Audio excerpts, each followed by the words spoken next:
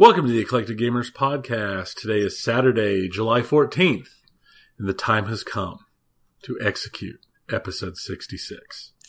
You're really proud of that, getting to do that with the episode. Now, I first thought of that at episode 30-something. Really? It's been in so my you've mind. Been saving this. I've been saving it. Wow. Think if I had done the intro, I would have taken that from you. I know you would have. And you would have probably done the voice better. Now I wish I had. Well, let me tell you what I remember about July 14th before we get through all these introductions. Do you remember the movie Con Air with Nicolas Cage? Wasn't his daughter, his character's daughter's birthday July 14th? My birthday is on July 14th. I think you're right. You just gotta imagine John Malkovich reading it like that. Yeah. And then threatening to shoot her stuffed bunny rabbit. See, that's what I remember. Back in the glory days, when action movies were full of real explosions and adrenaline. And speaking of explosions and adrenaline, we have a special guest. So let's actually get her introduced.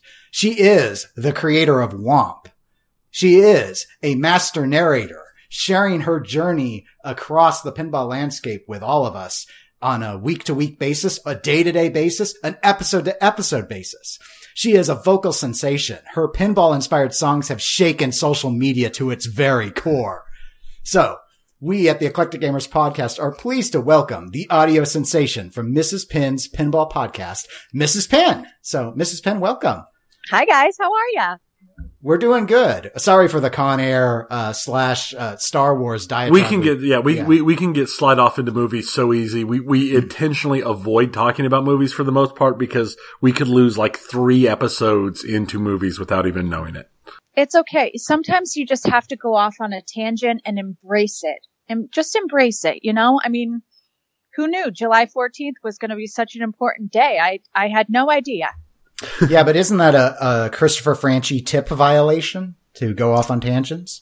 Possibly. I don't know. I say embrace the tangent. Embrace it. Well, I'll go with your opinion on the matter. Not some hexagon master. So. Yeah. What does he know? Who knows?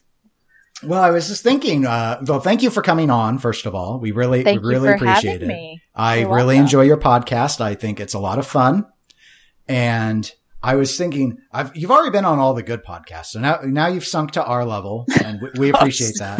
So, I mean, head to head, slam till. And then I was thinking, people have not, other than the subscribers, haven't heard Mrs. Pinn in a while. And then you're on the Pinball Players podcast with Jeff Parsons. It's just like, you're everywhere. The Womps, I don't know how it happened. Everywhere. I don't know. You saw, well, go ahead for your intro. I guess kind of explain how you chose to get into the hobby or get into podcasting. I understand it started with a sandwich and a dream. It was a sandwich and a dream. My husband has always really loved pinball, and it's been something that I like. I've always liked video games. I love games in general, board games, card games. I don't know. I think it's just fun stuff, but Dr. Pinn has taken the love to a level of like crazy obsession. He is really into pinball, and so he kind of dragged me in, kicking and screaming at first. And then once I got into the pinball world, which was so random and just kind of like I was going off on Dr. Pinn because he was making me watch Jack Danger, and it was like a Friday night, and I was like, honey, we could be watching like a beautiful movie or something on TV, and we were watching Jack Danger eating a pulled pork sandwich, and I just had a moment of like wifely frustration that has turned into this awesome, amazing thing. So who knew? It's crazy. And now you've exerted a sort of manifest destiny spreading across the entire pinball countryside with what I think is, you've come into it with, it's an interesting motivation that got you started. But what I think is fascinating is you're taking people on this journey of being a neophyte in the hobby and just showing from the jargon that we use to the terms that we know and explain to the concepts that are from asinine to maybe interesting, but convoluted, and just, I think exposing all of that to people going, you know what?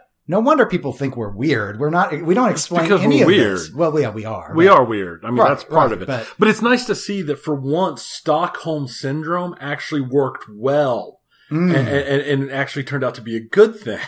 It has. Yeah. It's Wow. been pretty awesome. That's inspiring, Tony. Thank you for that. All right. You should make greeting cards, Tony. Oh, I should. That'd be great. Yeah. Like, you could have a whole line. Hallmark is Gaming. based here in Kansas City. I mean, I could get a whole new job. Oh my That's gosh. True. That's true. We're stone's throw away from the love and heartbeat capital of every. Oh, great! I forgot to get you a present. Let's rush out and get something in the world. Look, Yes. here's a card with a 5 in it. Yeah. Love you. Oh, precious moments. Oh gosh. Well, yeah, it has been like a crazy whirlwind. Gosh, like 6 months maybe. It's been about 6 months and it's been freaking awesome. It really has. It's been, Dr. Pin is like geeking out over the fact that he gets to meet all of these amazing pinball people and he helps me prep for everything. And, he just like freaking loves it. My kids love it. I love it. It's great. It's like family bonding. Awesome. Yeah. Okay. Yep. Well, we hope we'll keep you entertained for the next little while with our drivel, but I like to go with shenanigans. I know you do, but I'm trying to do a little bit of Shenanigans. thesaurusing here and kind of give some breadth to we're not slam tilt. We're not going to just rely on oh my and reference George Takei every episode. We're going to vary it a little bit, but you will definitely at some point say this and that because you always do. Little this and that. It's his catchphrase. It's his catchphrase. Trademark. I think mine is, you know. Yeah. No, I don't think anyone knows. Hey, at least I finally broke. I agree with you completely. That was, That was real bad when we first started. Yeah. But then I realized that I don't agree with you at all, You let don't. alone completely. And the listeners feed off of conflict. I've learned that from studying the better podcasts. So that's what drives it in these multi-host scenarios. But before we get to the topics at hand, Tony, intro. What's been going on? I'm going to bring you on a saga. Oh, wow. A full-on saga. So we're going to jump back to December of 2017. So last December. Oh, I remember it well. I have no idea. I'm sitting in the break room, eating from this nice, big, pretty tin of Topsy's popcorn. Topsies. Because it's a very overly beautiful, sweet. beautiful thing that happens that time of year for whatever reason. I don't know why people give popcorn around Christmas, but that's what it does. And I found a kernel, an unpopped kernel in my popcorn. And how did I find that unpopped kernel? Because it shattered one of my teeth. Ow. Ooh. And then, being the dentist-hating person that I am, did I go to the dentist and get it looked at and fixed then? Yes. When it didn't hurt and it didn't bother me and there was You did. nothing but a little bit of sharpness? You did, and the story's now over. Yeah, you wish. No, I ignored it. I ignored Tony. it completely. Tony. Fail. Mrs. Penn So- even agrees that this was a mistake. But continue. All right. I agree it was a mistake. The Okay. massive pain that I spent the last week and a half in from the infection that eventually set into it Ooh. helped me agree that it was a massive mistake. And I ended up going to the dentist this week. And great news, I'm going Thursday to get a root canal. Oh. So, Oh. yay. Exciting. It's so exciting. That's my life. I get a bloody root canal. Mm-hmm. Oh, Tony. I hope it's not actually bloody, but I've never had a root canal. I know when my parents had root canals, like when I was a kid, everyone talked about how bad it hurt. And I've heard people who say, oh yeah, root canals are horrible. And I've had people say, I had one and it was fine. It was whatever. So I don't know. But They give you Novocaine. That's what this is what like good drugs are for, Tony. I'm hoping for really, really, really good drugs. And if it could be like the good stuff, like Yes. where they're like, we're going to give you some drugs. And then I wake up and go, okay, when are we going to start this? And they're like, oh, you're done. That's what I would prefer. I want it to be like my back surgery when I had my back surgery. And they're like, start counting backwards from 100. And then I wake up laying in another room in different clothes. That's what I want. Well, you That's seem a to have little frightening in and of Yeah. itself, Tony. Yeah, it was, all I know is when the surgical gown I put on was like bluish, and the one I woke up in was green. So I don't know. Maybe you just lost the ability to see certain shades of color. Maybe you did. Yes, my back surgery made me colorblind. Yeah, that explains a lot. Just to blue though. It's perfect. But that's all I've got going in my life is pain. I'm actually good pain wise. The pain's gone because I've been on antibiotics and that horrible mouth rinse stuff that you use that they tell you to use, and then like don't drink water or eat for a while because it'll just make everything worse. I'm actually doing pretty good right now. No pain at all. It's just waiting for pain. Wow. It's annoying. Yeah. Okay. Well, hang in there, don't Tony. ignore the dentist, Yeah. kids. Yeah. That's what I'm telling you. Don't ignore going to the dentist. Yeah. Don't. The dentist is our friend. Watch My out for last one popcorn wasn't. kernels. That's But right. yeah, I haven't had popcorn since. No. Yeah. Yeah, I wouldn't. That would Not scar with a me cracked too. tooth. Yeah. Chocolates only now. Just gotta shift. That's another common Christmas item is chocolates. That's what people bring where I work is chocolate. They don't ever do. Fruitcake? No, we don't do fruit. No one does fruitcake. I know. That's made up. That's a made up thing. I think it is too. Well, let's see. I have a correction I have to make from the last episode. Yeah. Well, it's a correction on my correction from the E3 episode. So apparently my correction on Tales of Vesperia, the video game that is getting released, I said that it was Japan only content, that it was a DLC thing. No, it was not. It was a full retail release. And I don't want to ever talk about Vesperia again. No one cares about this game. So, but apparently they care enough to keep correcting me. So That game was a big deal a lot of years ago. I guess so. I don't know. Let's see. Other than that, I have, I bought a new pinball machine. So that's what I did. Like how you just said, and I bought a new pinball machine. Yeah, Whatever. That's Well, way who better cares? than going to get a root canal. Yeah, no kidding. Yeah, it was. Buying experiences aren't always pleasant. This one went fine. It was very odd. I was told about the machine on the 4th of July. So I looked at it and the ad, and the price was way too high. And I was like, I don't think I'm going to get this person down enough to where this machine would actually trade at. The photos were terrible. From what there were, I could tell there was playfield wear, and I thought, okay. And so but let me throw out an offer because I've been watching for it for a while and they don't come up very much. So email the guy. I hear back and he's like, well, he said there wasn't any wear. And it's like, there is wear because I see your photo and I'm not an idiot. So I decided, well, he might not know very much about pinball machines. He's probably not aware of what I'm looking for. So anyway, I gave him my offer, which was several $100s less than what he listed. And he said, well, if I were to come and look at the machine, he would be willing to negotiate on the price. And I was like, no, that's not how I do it. So I wrote him back and I said, well, no, this is the maximum I'm willing to go for you. Here's my offer. So what I suggest is you just keep your ad up, see if you get anyone to buy it at the amount you want. And if you can't sell it, then you can come back to me and I'll probably still be interested. And we'll just leave it at that. Cause I'm out at the lake. I have terrible phone reception. I'm like, I'm not playing a game here. So, you have my offer. That's what you can work with. And he wrote me back within an hour. He's like, your offer's okay. When can you come and get and I'm like, okay. So I arranged for it. I had the 5th off. So I went out there. It was only about an hour out. I showed him what I meant by the wear. It had the wear, but the game worked fine. So it's a Premiere title called Hoops. And I had it in the garage for the last couple of weeks because while the game worked, it was missing a couple of resistors controlling some of the flasher lights and stuff. So it's just easier for me to work on them in the garage. So I finally, got it into the game lineup yesterday. So it's there and I'm hosting a party here later after this, after we finish recording actually. So people will get a chance to try it out, but my experiments say it's working. So, that was one of the few games on my, yes. Knock on the cabinet. The cabinet was in pretty good shape. The playfield, it's all right. It clearly had never been waxed in its entire life and had quite a few plays for a Premiere, which Gottlieb's, a lot of times you can find them in decent shape because no one liked them. But Hoops was one I was always hearing good things about. So I was like, okay, it's on the wish list.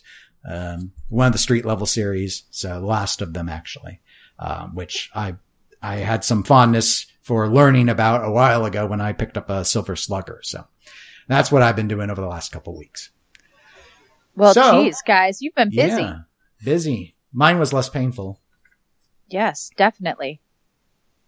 So speaking of pain, let's go into the news segment, which is not going to be painful because there are really only 3 news items and only one of which is at all remotely painful to talk about. But we're going to start with an easy one. And that is, this came out last week, but CPR, Classic Playfield Reproductions, they've gone to digital printing.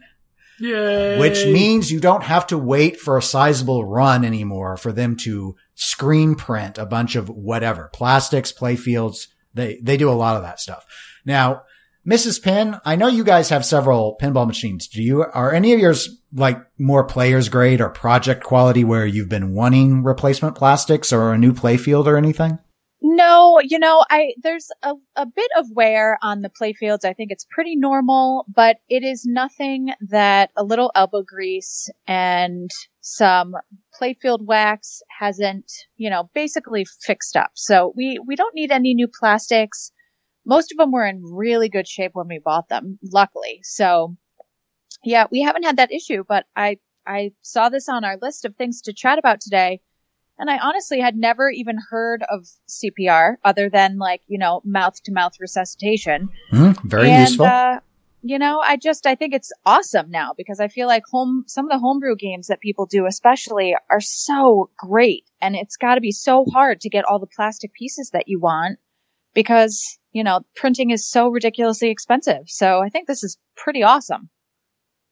Yeah, I like it for 2 reasons. That first, the homebrew thing, that's a really good one to bring up because it's a lot of people just don't have the capabilities to print plastics. You can go in your garage, you can you can use CAD software and come up with your playfield layout. You can foam core the thing and build it all out. But when it starts coming to applying art to things, most people don't have access to that equipment. So them being able to do a true one-off like that and just say, here's my custom. I'm making like someone's doing Minions pinball. You can go and get your Minions plastics made by CPR now. That's awesome. Yeah, that's really good. The other thing that I've run into a little bit is on project games. I'm fine with project game. If it plays well, I don't care if the art has, wear on it and stuff. We just wax it and I'm good to go. Right. But like, for example, I have a Firepower and every plastic is broken. They're covered in glue and all that. And that's how I got it. Now I got it real cheap. It plays fine. So I like the game, but I would be tempted to get a Firepower plastic set, but I never had the option to do it easily because they had done that run years before I owned the game. And they sit and they create these lists. I used to own a Xenon, and I remember when I was selling Xenon, one of the discussion points, people were like, oh, you might be able to get some interest in this because CPR is planning to run Xenon playfields, and mine had a lot of wear on it. And I was like, okay, but how long would I have to wait before the Xenon play? I think I would have had to wait at least a year if I had held the game and done that myself. Right. So I did not do it. And not to mention that a playfield swap is incredibly time consuming. So, anyway, yeah, I just thought it was really, really neat because I think this is going to finally let people start getting access to a lot of things, especially if you're doing the homebrew, like Mrs. Penn brought up, or if you've got some of the rarer stuff, where if they're waiting and wanting to do playfield runs in at least 100 quantities. Oh, well, that works fine for Xenon and Firepower, which had over 10,000 units, but it doesn't work so well if you needed a new playfield for Sharky Shootout, for example, which had less than 1,000. It's just not enough demand. How many of them are trashed and how many, that's what it ran into. So the digital printing will solve a lot of that. So I think it's really exciting news. The future is amazing. The future is now. Tony, it's now. So are you going to replace all your plastics on Firepower? I'm thinking about it. The problem is historically the plastic sets are, I'm such a cheapskate and you know that. They're like $120 some. And I'm just like, for plastics? Come on. I could cut these out. I couldn't.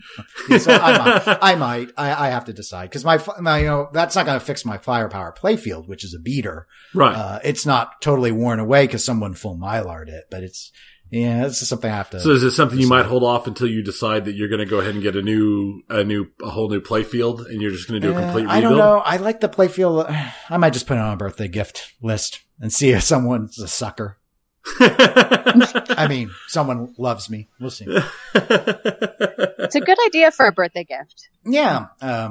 Yeah. Especially Tony, if you it's need to something up your budget. I don't know if I'm gonna. I don't know. Think if of I'm it. Gonna, Think of those plastics. I could have plastics. You could have plastics. That's true. Plastics make it possible. Plastics. Mm-hmm. They're the future too. Well, let's talk about something that is not the future, though it so desperately wishes it would be. This is our negative news topic. This is that the Seattle 7 has launched their GoFundMe campaign to pay for Dutch Pinball's legal fees. Now, Mrs. Penn, I haven't really heard on your show you discuss Dutch Pinball much, so I wanted to sort of start with seeing just what you know about them. Well, I mean, I know that they're legit. I think that I know a little bit more than I say that I know on my podcast. Good. I have learned a lot since starting this whole thing. So I know that basically Dutch Pinball, they are just digging a hole and it just keeps getting deeper and deeper. You know what I'm saying?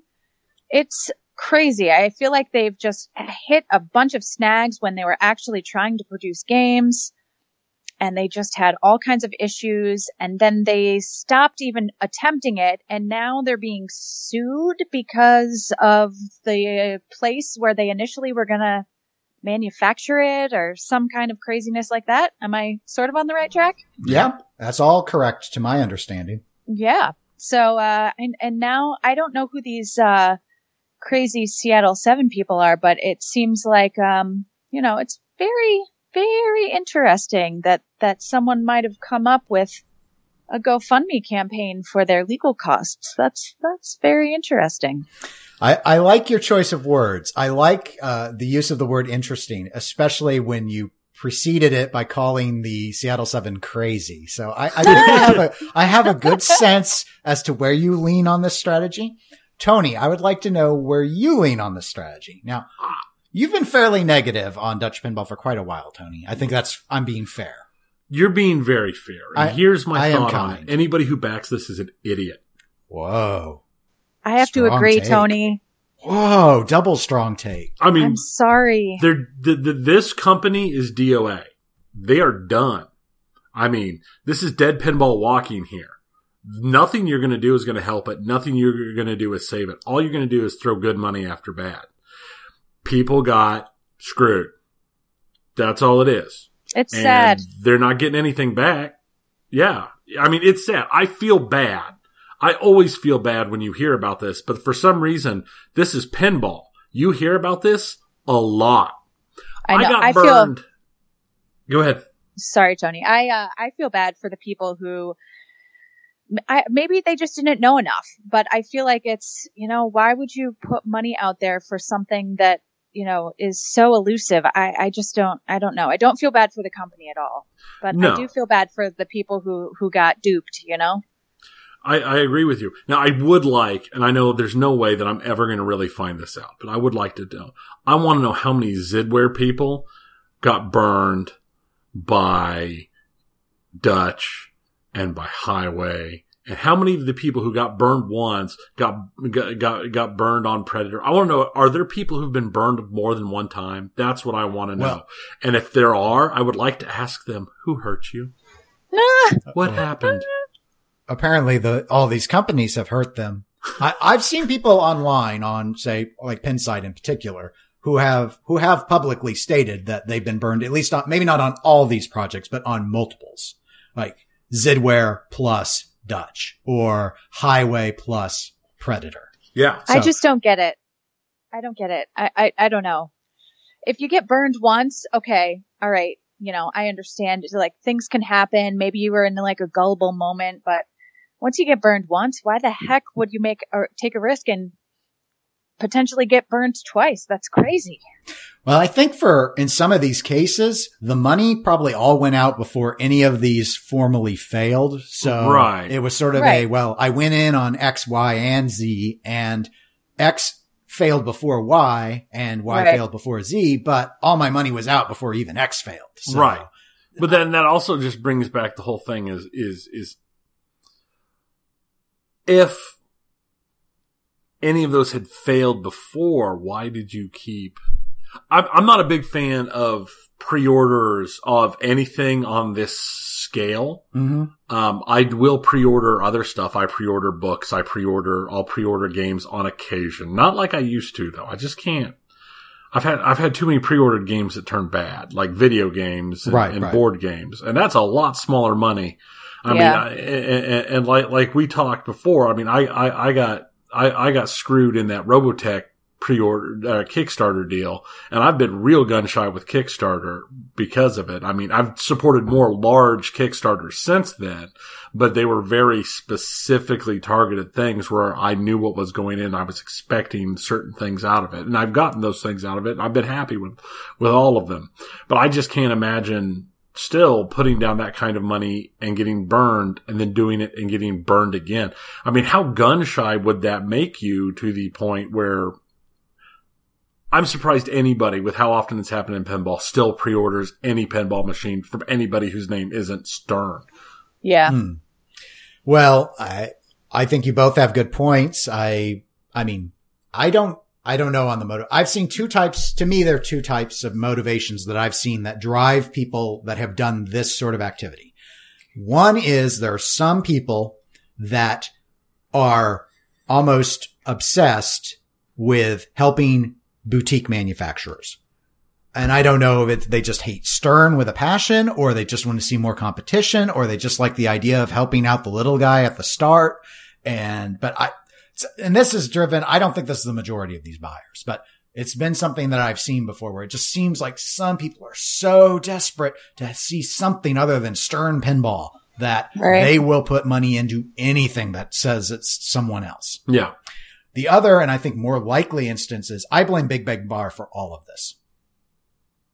Obviously not all of it, because I just gave you my other example, but that's what I go back to. The remake of Big Bang Bar, where people got in on that project and then they got games that at the time was like an absurdly high amount.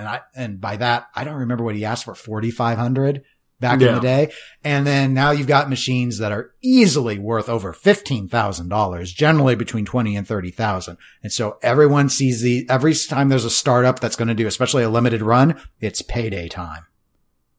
Now that's a very valid point. And it is. You see it. You see people flipping, especially flipping LEs. Oh, sure. And doing the like, where they'll just get their positions, and you see people flipping their positions without having done more than pay the minimums. Sure.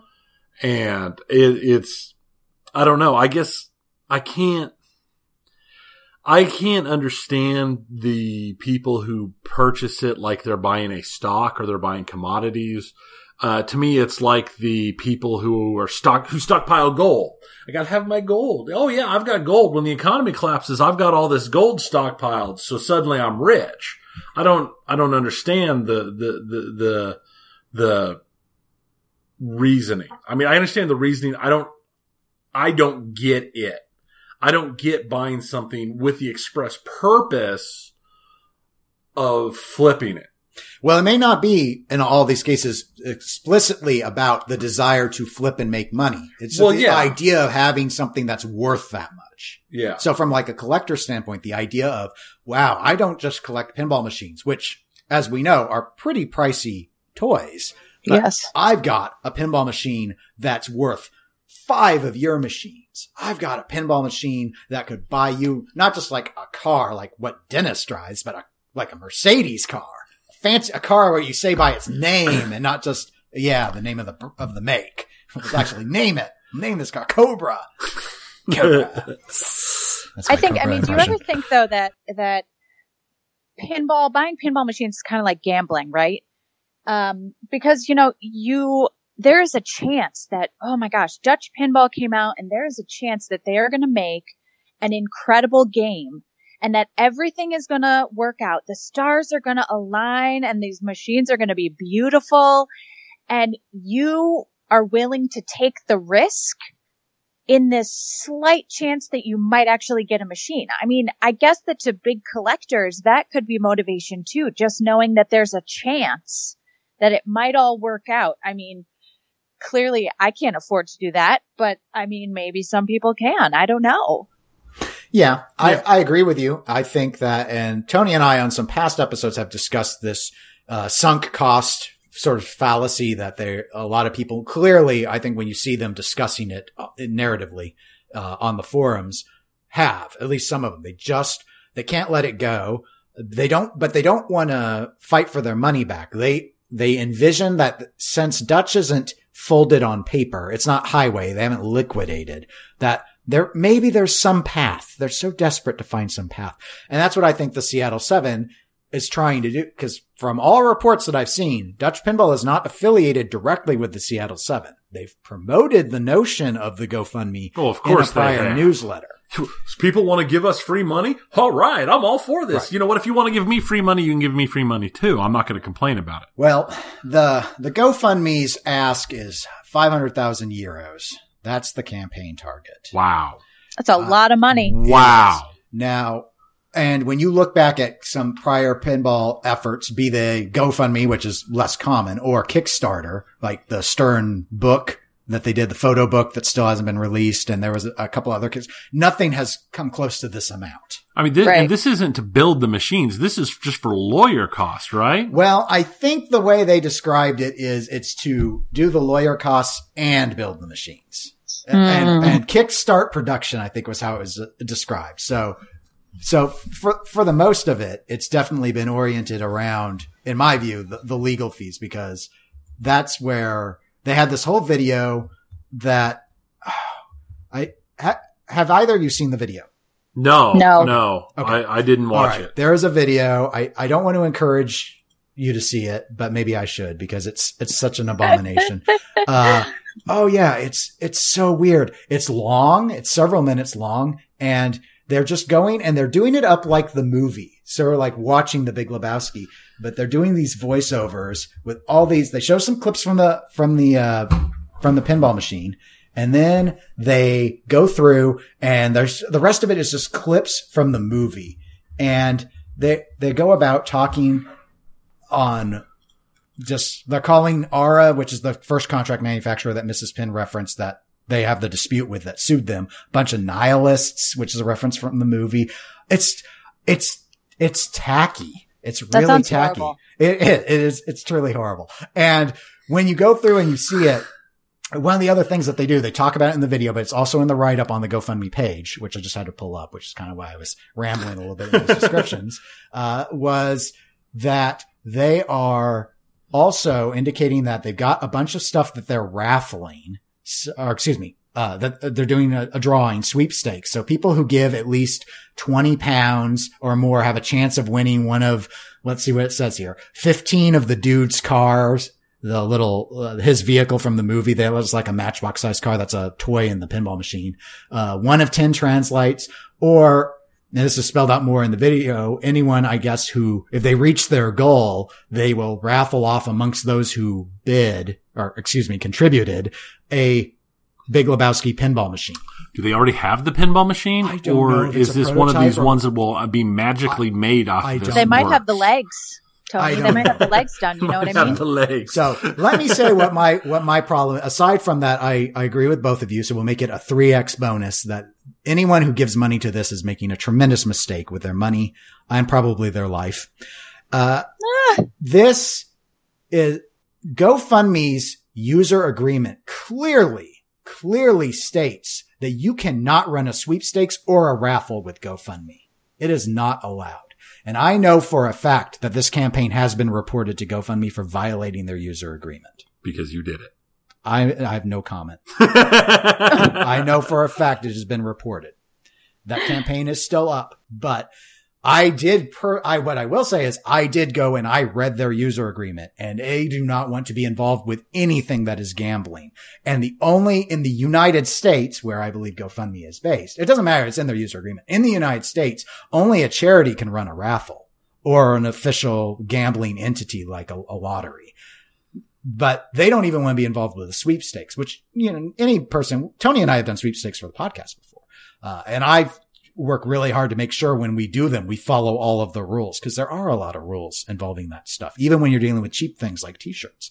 GoFundMe do not want any of that. It's clearly articulated. So I'm a bit surprised they even got to open the campaign up, but I imagine it probably is on a report by report basis. So I don't even think this is going to run the whole period of time, because to me, it looks like it's egregiously in violation of the rules. Now they could have just pulled that part out and put the campaign back up. Yeah. And then I think you have a legitimate campaign that no one in their right mind would give money to.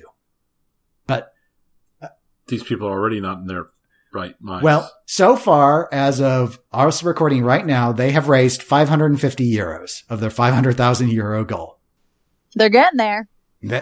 That's right. And other than one person, they've had 10 donations and 9 of them have been anonymous. Very peculiar. So it's the Seattle 7. They've had 10 donations, 9 of them anonymous. Right. Well, for me, the anonymity is just that most people would be ashamed to have their name associated with it. They know this is wrong. They know it's wrong. And in terms of Seattle 7, that's a term from the movie.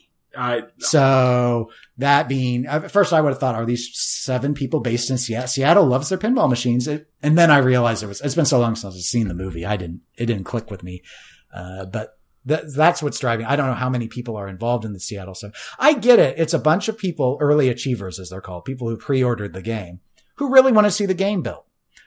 They'll never reach this goal. No. Oh gosh, no. Yeah, but they run won't. such a tacky campaign.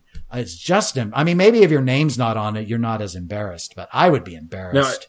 Now, as I recall, I've never done anything with GoFundMe. Mm-hmm. But as I recall, unlike Kickstarter with GoFundMe, you don't have to hit the goal. The money still goes. You might only make $15 out of your $34 million attempt to build your own aircraft carrier. But you'll still get that $15 even though you didn't hit your goal amount. Where with Kickstarter, if you don't hit your goal amount, no money changes hands. I believe you're correct. Yeah, I do too. GoFundMe's, I associate it with almost charity drives for non-charity. So like person loses their house or possessions in a flood, you can use GoFundMe to do a fundraiser for them. They're not a 501c3. Right. So they're not, but that's also why GoFundMe doesn't want things like raffles associated with their service, because that gets them in a whole heap of legal trouble, because you're doing this for a for-profit company in this case. And that's okay. It's dumb, but it's okay. I mean, legally, it's okay. If you think that if this is what you've come to, is that you're hoping, these pre-order people are hoping that they're going to appeal to the better angels of the hobby. And from the discussions I've read, the thought isn't even that it's the pinball community that will save this project. It will be fans, cult following fans of the movie The Big Lebowski will see this and donate to save the project associated with the movie they love. That makes no sense. I still don't see how you raise over $500,000 doing this. No way.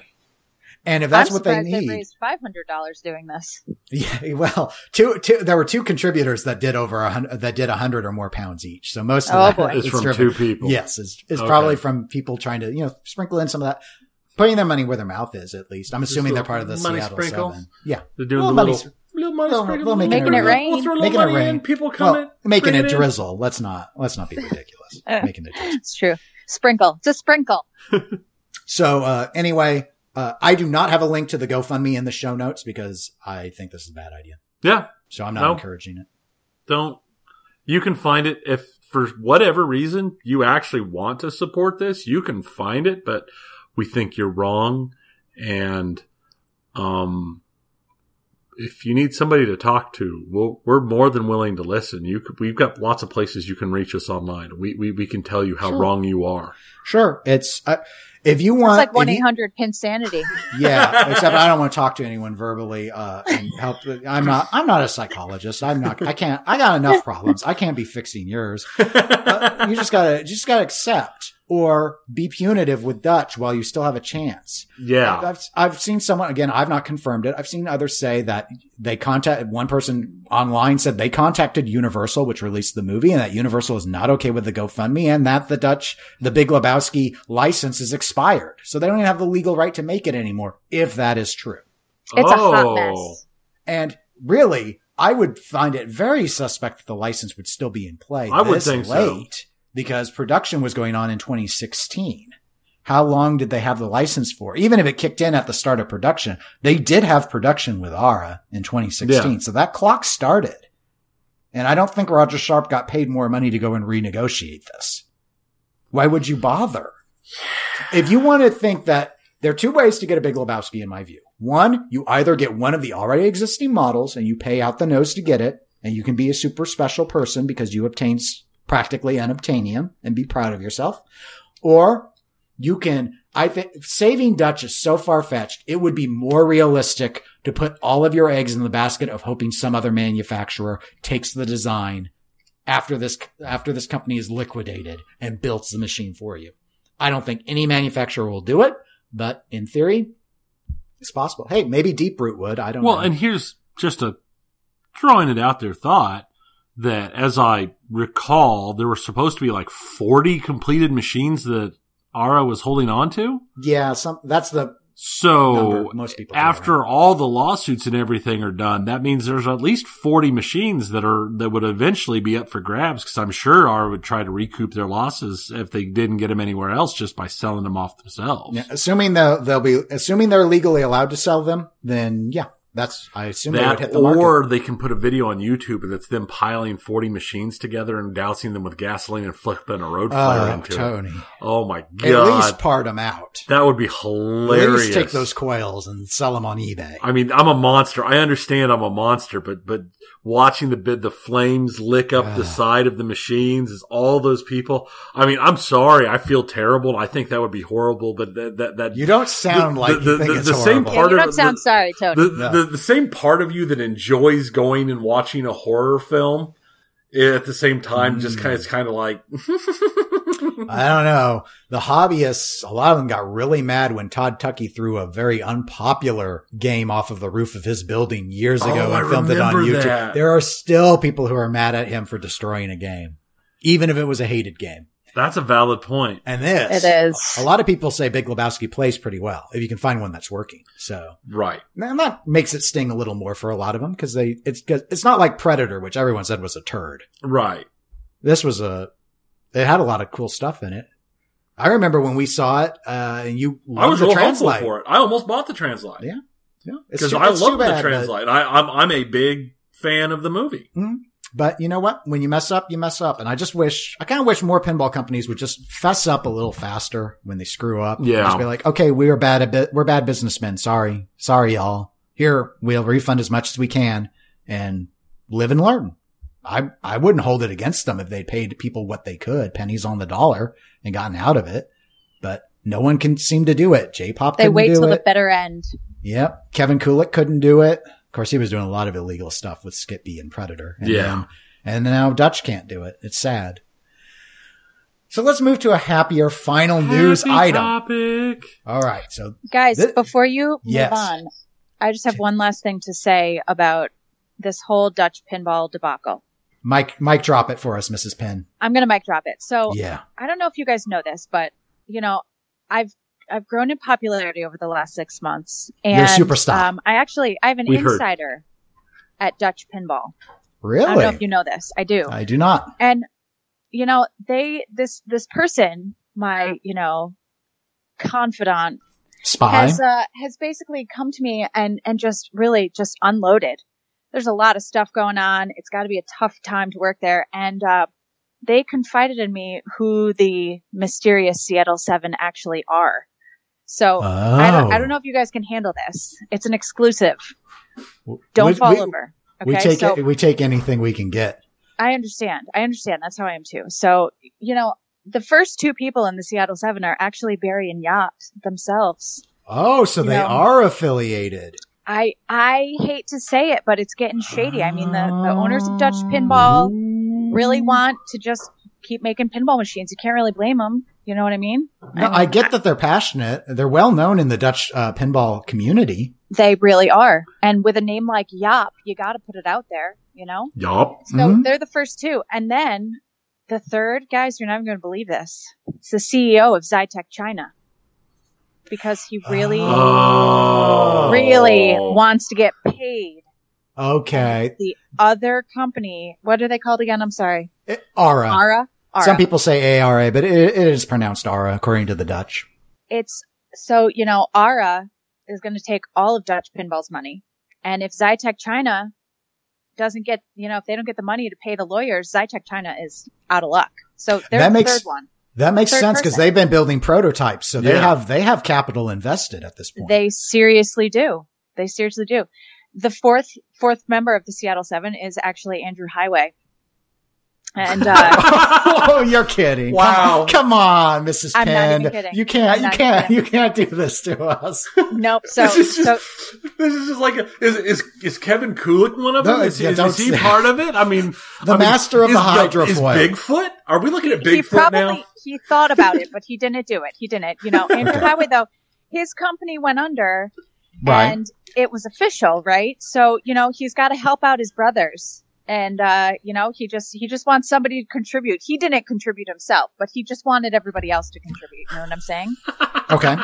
So that's number, let's see, what are we at? 1, 2, 3, 4. That was number 4. So, and in there also is Pinside Petey. Because you know that he's like the Illuminati of the pinball world. He's got his hands in everything, guys. He's one of those 7 people. And the last of the 7 is the Easter Bunny. I mean, he's seriously elusive and he's like a phantom, just like the Seattle Seven. So he's got to be thrown in there as well. I mean, I didn't want to say anything, but I felt like you guys are real special people to me. And I thought you could use the mind blowing exclusive about the Seattle Seven. Well, you really had me going for quite a while, so I give you kudos. that was solid. That was really solid. And I thought I got to Andrew Highway and I was like, I don't know if they're buying this for real. For the first three, I was full on in. Because they made so much sense, right? Yes. Because I honestly think that in the back of my head. That's right. You're probably the first guest to come on here who actually made us look stupid. No. There you go, guys. That's what I'm for. Because you know what? Honestly, I know so little about gaming that, the fact that I could turn it around on you guys, it makes me feel so warm and fuzzy. Yeah. For like 3 seconds. And now we're back to our normal roles. But I want to be tricked. I want to be outsmarted. Yeah. That's the point. That's the point. We need rivals. We need serious challengers. Oh gosh. And you threw the gauntlet down. That was awesome. Down. I can't compete. Okay. All right. Moving on. Yes. Oh, now after you had my hopes, the exclusive, I was just thinking we're going to have dozens of listeners for that. Guys, I don't know anybody. I mean, that's not true. Yes, I know you a few do. people, but Bare Naked Ladies and Jack Danger and other people. No. Yeah. No, I don't know, guys. George Gomez. I got no street cred except in my own house. Well, that's better than me. You have a whole half of your own house. A whole half. Yes. I have that's Daddy's half of the house. I have a corner of that half of the house. The rest of it's full of mommy's stuff. Baby Listen, steps. happy wife, happy life. Yeah. That is part of the reason that we record in person, not just because it is easier to play off each other. In my personal opinion, also it brings down the wife aggro level quite a lot because I'm not recording in my half of the house, which happens to be where the kitchen and dining room and all that is. So, logistical challenge. It's a logistical challenge. One that you're tackling beautifully. See? Yeah. Problem solving. Top of it. Exactly. That's right. There you go. It's good. Well, I'm afraid our last news item won't be nearly as exciting as our speculations on the Seattle 7. But This Week in Pinball ran a guide on pinball manufacturers, a beginner's guide. That's right. A link in the show notes. Well, I haven't read it. You haven't read? Oh my, Tony. Fail, Tony. Tony. I worked so hard. I meant to read it this morning, but I went for a walk, and then we were dealing with stuff at home, and then and then broke your tooth. No, that was a while back. And then I I showed up to record the episode 2 hours early because I I spaced out, and when I sent a message about it to my wife's like, "Yeah, you told me that you guys were going to start at that time." I'm like, "Well, why didn't you tell me that before I left the house 2 hours early today? Because for some reason I thought it was the same time we'd started the last time we did an early recording." Yeah, Tony's oldest daughter's hanging out in my game room right now. Yeah. Oh, there you go. So anyway, the only reason I'm mentioning this one is I wrote it, so it gets to get plugged at least on one podcast. So Jeff with This Week in Pinball actually approached me about doing another piece. I did one a while ago on growth in the hobby, and he's wanted a number of guides, and most of them I don't feel qualified to do, but I've done a lot of research on manufacturing, so I was okay with that, and I kind of constrained it to the solid state era, or as Mrs. Penn refers to them on her show, the superstar machines, the more modern machines. That's right. And so I kind of did the year 2000 plus to hit who's in the play right now, much like, Dutch Pinball, Stern, all that. And then I did major manufacturers from the start of that solid state era, so mid 70s to 2000. So your Bally, your Williams, your Gottlieb. And then I also did a number of minor manufacturers that I felt you had an okay chance of seeing at a show, like Zaccaria. Yeah. Or, Game Plan. Yeah. Things like that. So I don't know how it's gone or not. I've looked online. It got shared quite a bit. Their comments have mostly been criticisms of either, why did you mention this super minor thing? It's way too minor. Or why didn't you mention this other super minor thing? Because I like this one. So like I saw someone say, where's Sonic? Where's Taito? And then someone else was, why is Zaccaria and Playmatic on this list? So you never know. You can't please everyone, but haters gonna hate. Yeah, but I think I kept it pretty easy to understand, and I just sort of did a little short summary, which is usually 1 to 3 sentences, yeah. And then a detailed section, which was usually 1 to 3 paragraphs, small paragraphs, just so people can kind of keep it straight. That was my goal. Are you going to follow this up with an intermediate and an advanced? I wasn't. Were you going to get real it. crazy? I wasn't. Are you going to do a deep it. dive? Are you going to start picking out individuals and just do massive deep dives? We don't. No, I don't think anyone wants to read a deep dive. I think we do deep dives on this podcast because we lull people to sleep, but are you going to put together a thesis? You could do it. You could do a whole thesis. If I was going to do a thesis, it would be explaining why wide body geometry is inferior. You know this already. I know. I'm kind of surprised you haven't written it yet. No, it's too much work. There's too much math, and it's confusing, and it will upset a lot of people. So, Mrs. Penn, people feel very strongly sometimes if you make fun of their wide body pinball machines, of which I know you have one. We do. I take no offense if you hate wide body machines. I wasn't aware of this, but listen, to each his own. Everybody feels differently. I like games that I'm sure you can't stand. So, whatever.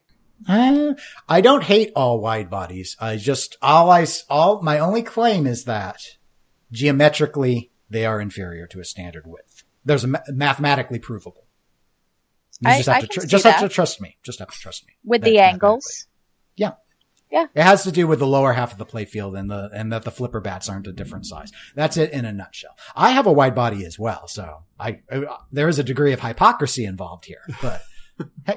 And there are a few I really like. Like, I enjoy playing Demolition Man. I think it's a fun wide body. I thought that WWF Royal Rumble, that's a fun wide body. Yeah. So there's some that I've enjoyed. You have an Indiana Jones. That's a decent wide body. We do. I don't love it to the degree that you all probably love it, but that's more because of the rules than the geometry for me. Yeah. I don't know the rules yet. Dr. Penn wrote like a thesis on it. No lie. It's like 8 pages long with pictures, with arrows. I mean, he really dumbs it down for me. You should probably see if This Week in Pinball will publish it as a guide. Yeah, he's got one for all 3 of our machines. And I will admit that T2 and Ripley's, I have read every piece of it at least 5 times each. But the Indiana Jones one, I don't know. I'm like, I'm just going to play it. I'm just going to have fun. It's it's such a cool machine in terms of I don't know. I really like it, but in terms of the rules, I don't know them yet. So I can't even speak to them. It's terrible. Ripley's. There's a lot of depth there in Ripley's. There is. Yeah. It's an interesting game. We had it on location for a while. A lot of stuff to do on it. Yeah. It's crazy. It's crazy. Well, speaking of crazy, we're done with the news. So, Mrs. Penn, you've got You've got some you've got some quizzing. You got some trivia. I came up with a little trivia game for you guys because, you know. I lose. Shall we play a game? It's a game. Yep. Mm-hmm. And it's I came up with this because I felt, you know, I heard that you guys know a lot about pinball and I was like, I gotta go on this podcast and I gotta see what they know, see if I can hang with these guys. So, I came up with some questions. I had a little bit of help. I outsourced a bit. And, I thought maybe we could do this, if it's cool with you guys, like head to head style. So you guys can call out your names or whatever call signs you want. I don't know what you want to, I don't know, whatever. Well, all right. It's your game. You decide. Do you want us to say our names or do you want us to say, like a buzzer effect sound or, a call out from a pinball machine kind of, which I think is what head to head does. Yeah, they do. Mm-hmm. Well, sure. You guys can do whatever you want. We'll do that. Okay. Tony, do you want to pick what your, some call out from a pinball machine to use as your buzzer? Oh, the buzzer. Yes. Yeah. To buzz in. Firepower. Are you going to say it super slow so I can cut in? Yeah, I was going to say that's a little slow. Firepower. I'll go with firepower. I like firepower. That's a good one. It's one of my favorite sounds, and that's the whole reason I love that game. Okay. I'll do the most infamous call out from 24. Ooh, jackpot. That's a good one. Thank you. Oh, I could have said tube shot. You know, I did. Could have done tube shot. Tube shot. Oh no, we're not gonna. I haven't had enough to drink to do tube shot. Inside joke. Okay. It's All 5 o'clock somewhere, Dennis. That is an excellent point. It's never too. I mean, we could pause. You know, we could edit it out. You know? All right. So we have our buzzers. Okay, that sounds good. So here's how it's going to work. I'm going to read a question, and whoever buzzes in first has the chance to answer. And if you get it wrong, then the other person can have a chance to answer. And whoever gets it right gets a point. Whoever's got the most points at the end is the winner. All right. I understand. Congratulations, Dennis. I mean, good luck. We don't know. Shake hands, boys. Shake hands. No fighting. Okay. So this is my first question.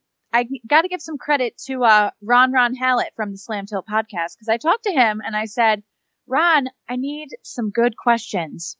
And he came up with this one. And you guys will get 1 point for each game that you can name. So I want you to name the 8 Stern wide body machines. Bueller? Oh dear. Okay. Well, no, this is such an obvious Ron question. It is. Because I'll go ahead and indicate to you, Tony, already. This is not Stern Pinball. This is Stern Electronics. I figured Stern that Pinball out. has no wide bodies. Yeah, I figured that out. That's why I was trying to cast my mind back. All right. Ooh, jackpot. Well, that was a good call in, Dennis. Thank you. I knew I had to do my buzzer to do it right. All right. Let's see. Iron Maiden. That's one of them. All right. I wasn't sure. So I had to go. Flight 2000. That's one of them.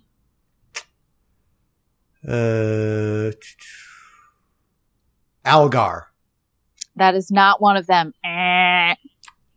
Tony, right. Do you have any guesses? No, the only one I had in mind was Flight 2000.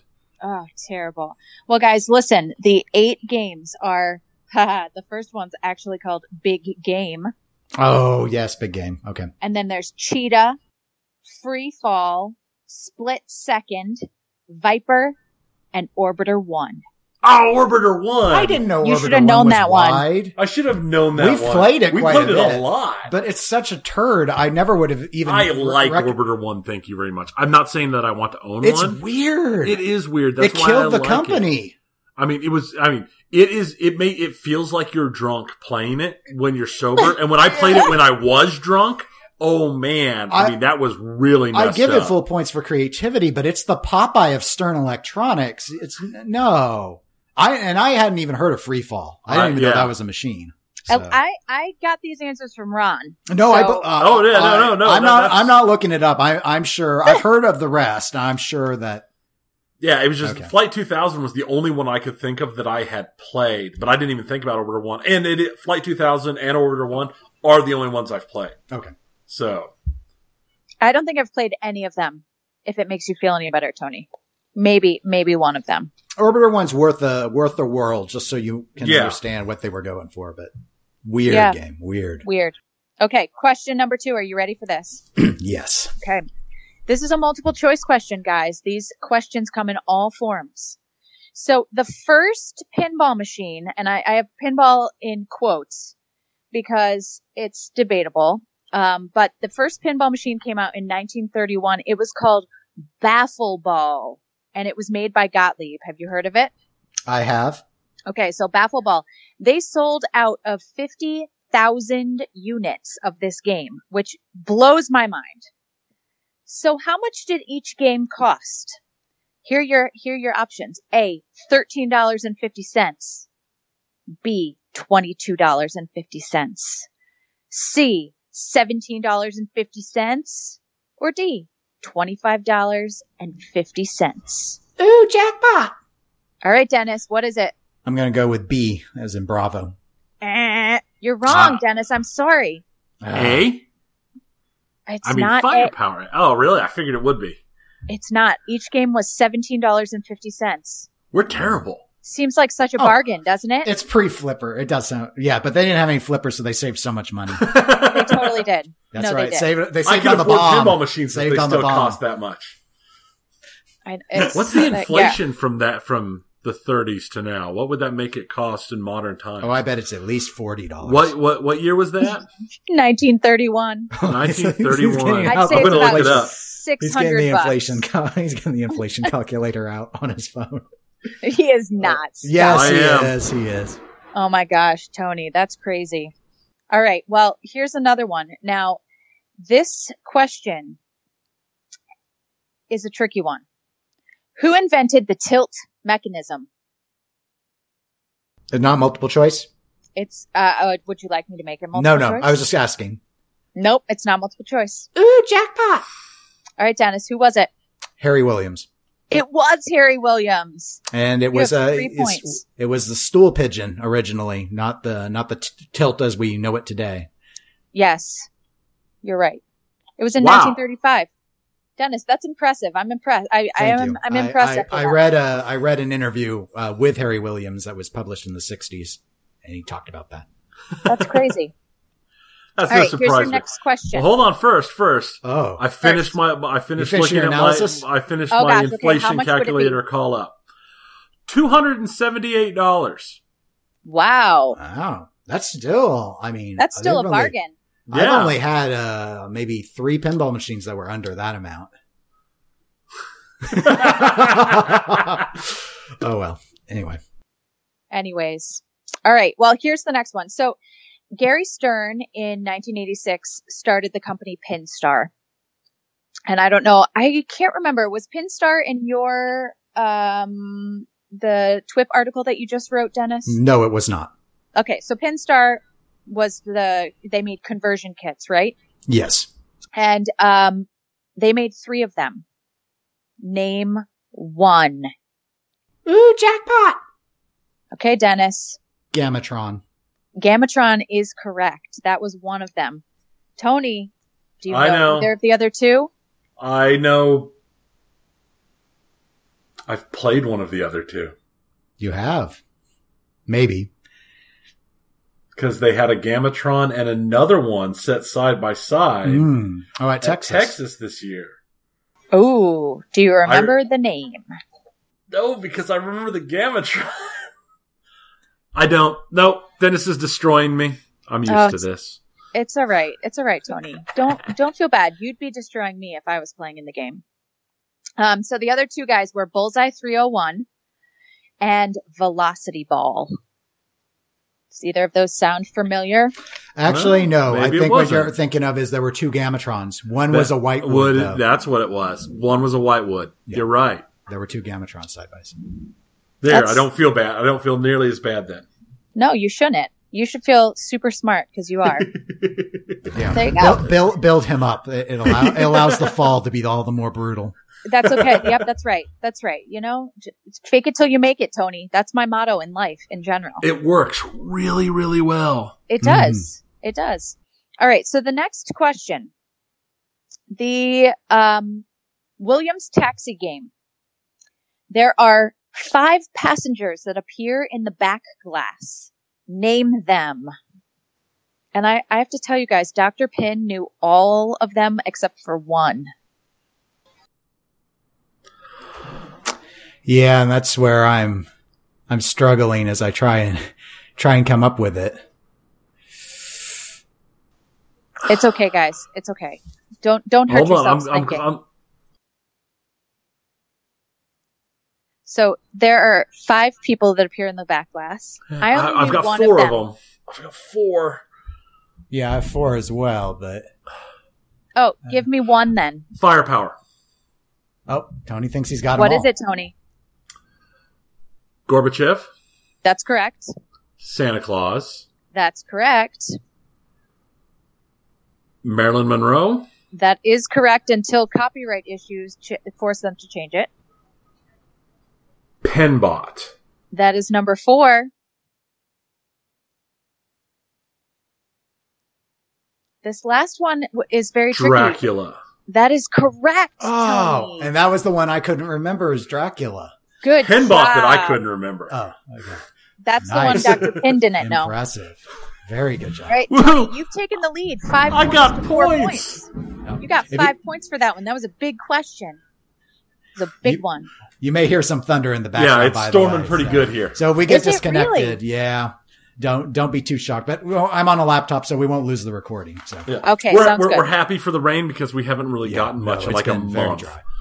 All right, Yeah, so Tony's around in the the 4th of lead, July all was thanks bad. to a Mark Ritchie classic. I love that It game. is. It's See, very Tony, I love the game more now, but I already loved that game. there you go. Now you have a reason to love it even more. All right, so here's the next one. What was the first original game made by Charlie Emery at Spooky?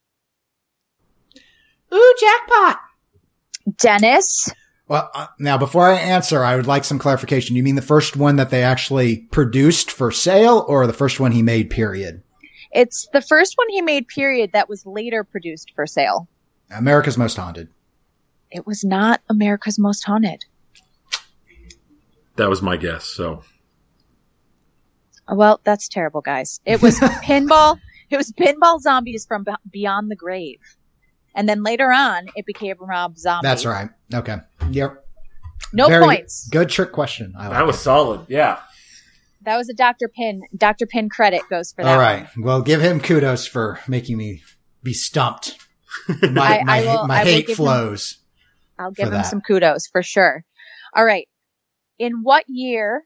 Well, no, that's a silly one. I'm going to ask you, I'm going to tell you that in 1984, Stern Electronics, not Stern Pinball.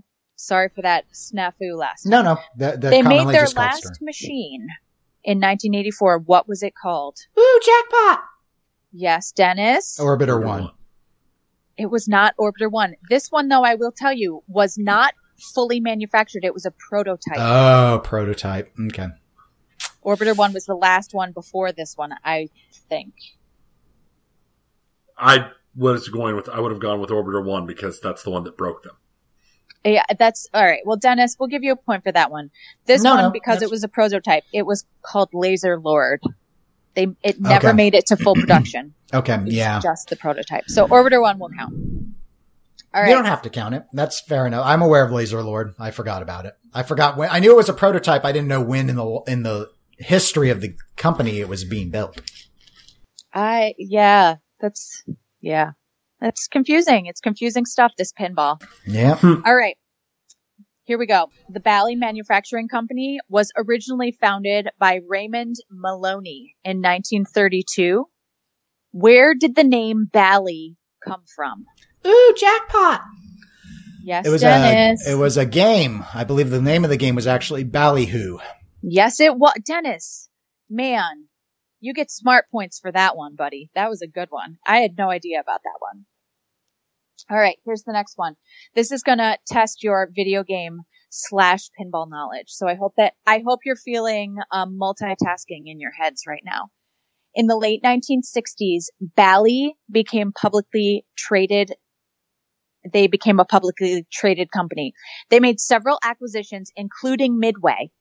During the 70s and 80s, Midway became the primary source of income for Bally because they started making early arcade video games. They obtained the licenses for 3 of the most popular video games of all time. Name 1 or 2 or 3 of them. Ooh, jackpot! Yes, Dennis. I believe, this is, I should probably not have called out, let's see. I think they did, Galaga. They did not do Galaga. All right, then I'm out. At least it wasn't 3 of the most popular games. Right. Yeah. Think like layman video games. Like I could name 2 of these just by Firepower. You know. Okay, Tony's gonna call in. I'm gonna go with Centipede. Centipede was not one either. Wow, that was my top 2 guess. Do I get to try Dennis. again? I'm trying to. Yes. Pac-Man. Pac-Man is correct. I knew I should have stuck with that one at first. That was one of them. I mean, Pac-Man is total classic. Yeah. It's totally true. So the other 2 guys, believe it or not, Pac-Man, Miss Pac-Man, that she was probably like the first womp ever. Yeah. She was, and she's still, there you go. She's still such a, I am just expletives here.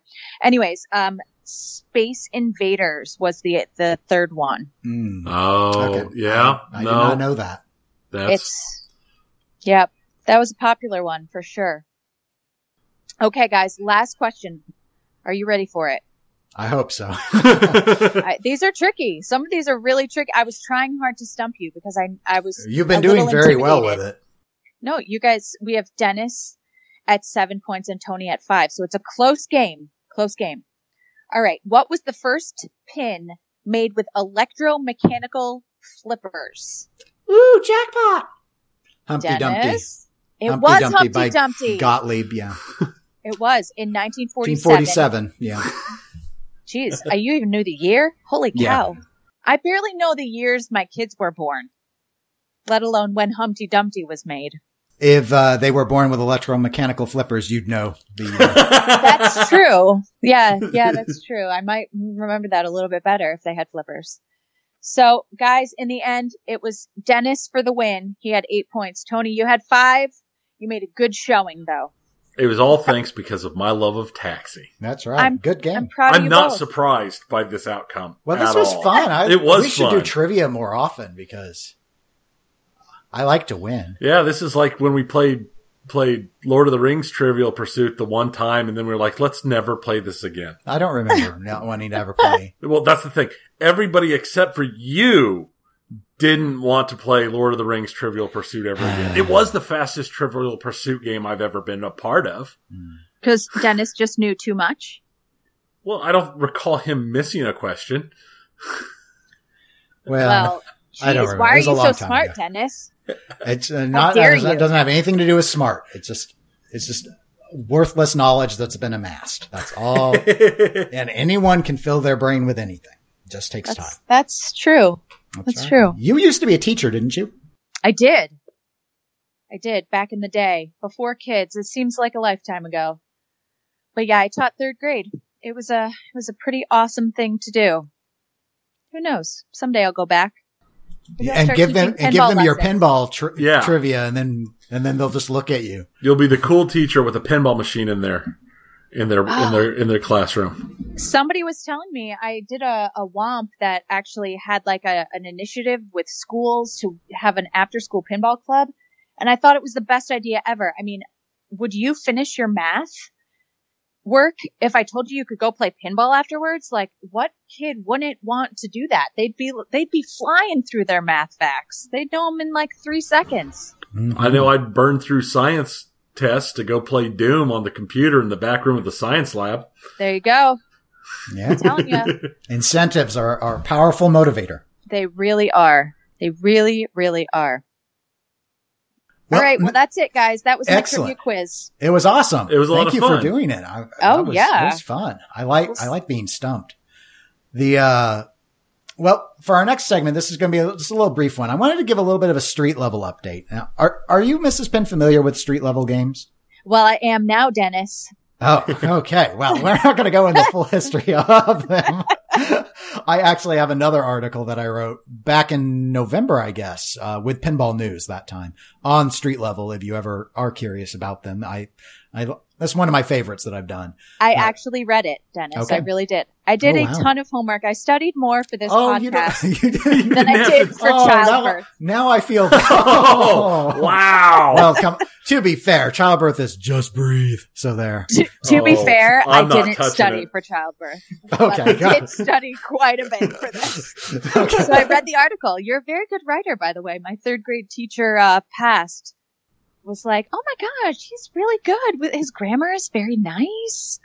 Well, my penmanship is atrocious, so you're lucky you didn't see the handwritten version. But Yeah, it was on the computer, so you were all good. yes, so I was safe. Well, so anyway, so that for the listeners that aren't familiar, just in a quick nutshell, Premiere, which produced Gottlieb Pins, they had a set of half dozen games that are called the Street Level series that they did in 1990 and 1991, and it was sort of a attempt to sell a cheaper, simpler style game that required less maintenance and had less features, but were also to be sold to operators at a lower price point. And there's a whole history about why it didn't work out. But one of the things that I've recently found that was interesting is, since I mentioned at the start in my intro that I picked up Hoops. Hoops is a street level game. It was the last street level game. And I already had a street level game called Silver Slugger, which was the first street level game. So having both of those meant I now have both manuals. So we're able to just start looking at and sort of raw math, what is and isn't on these games, because IPDB, the Internet Pinball Database, actually is relatively incomplete. I probably need to go in and fill in some of the Hoop stuff because I don't even think it has all their features listed right now. But my dad actually was looking at those manuals because he was helping troubleshoot on what we needed to do to fix the flasher issue. He's a retired electrical engineer and he likes to work with me on the pinball machines. And he sent me an email and he goes, I was looking at those manuals, Dennis, and I started doing the dreaded, this happens all the time with modern collectors when they want to have their battle between Jersey Jack pinball and Stern pinball. They start counting coils and switches. And so that's what he did, is he was looking at it and he goes, Silver Slugger has 5 more switches total than Hoops does in the game. So you think, okay, 5 switches. That doesn't sound like very many, but it's a reduction of over 10%. So Hoops had fewer things to activate in the game overall. Silver Slugger had more coils, like what fire the flippers, what file drop targets. Well, Hoops doesn't have drop targets. So there were more coils in Silver Slugger than there were in Hoops for a variety of reasons.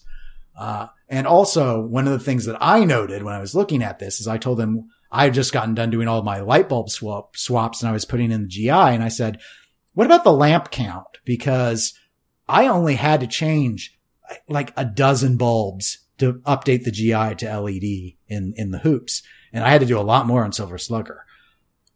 It seems a little backwards. It was weird. And and Silver Slugger has over twice the lamp quantity, as 155 versus 75 bulbs in Hoops.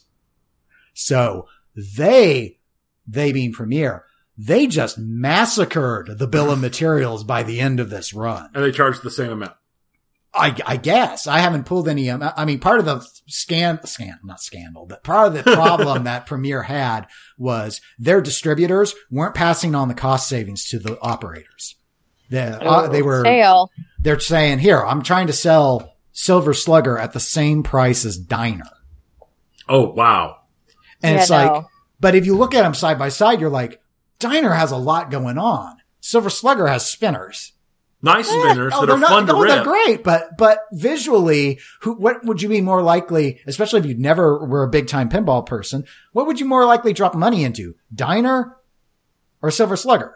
I'd want the bells and whistles. Yeah. Mm-hmm. Hoops or Whirlwind. I mean, this was the competition. Right. This is why it didn't work out.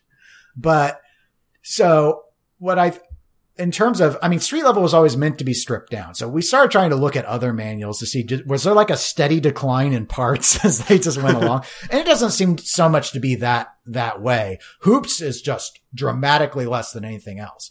Now, when it came to things like, even though there weren't any custom plastic toys or gizmos on Silver Slugger, in terms of its component count, it was right up there with other premier level full featured games like Light Camera Action, Right. or after the series ended, they did Class of 1812, which is sort of a horror themed game with, it was right up there with that. So in terms of, they just, instead of having it like do a mechanism like a beating heart, they just stuck in more flashers instead. We're just throwing in some flashers. Silver Slugger just blinds you. It's got, it has over 30 flashers in it. Oh, those big bright white ones, when they start going off, it is blinding. Well, that's my fault. Seven surface mount diode flashers, the blindiness money can buy. Oh, man. Good job. Because I want Steve Bowden to have to wear sunglasses if he ever plays my games. That's my philosophy. So, but what I thought was just sort of interesting about just how dire it must have been at the end for them to strip it down that much is Hoops, interestingly enough, is the one street level game that I hear high level tournament players praise. And so what I think is interesting is, at least from that perspective, just how valuable a layout and a balanced rule set is over the bells and whistles. So it really just comes at how you come at the hobby. Yeah. Do you come at it from a bling perspective, or do you come at it from a gameplay perspective? And you can have a really simple game that has a lot of stuff going on. That's a lot of fun. So I just thought I'd throw that out there. There's just real interesting just how much disparity within street level there was in terms of how much money they put into the games. Yeah, that's surprising. Yeah, it's the street level update flows really nicely right into the next segment that you sent me. I liked that. I noticed. Yes. It's why I wanted to stick it where it was, so that we could then talk about what we all think makes pinball fun. So in terms of just the elements, it's what anyone, and everyone's different. So what anyone goes at when they come and approach pinball and they find that they like it, why we like it is different from person to person. So, I mean, as a person who's newer into the hobby, I'm curious about the Mrs. Pin perspective. What from all your experience from these shows and these tournaments and the games you own in your own home, what do you like? What elements stand out most to you that you find make you want to play more versus the elements that maybe you think suck or just don't interest you? Yeah.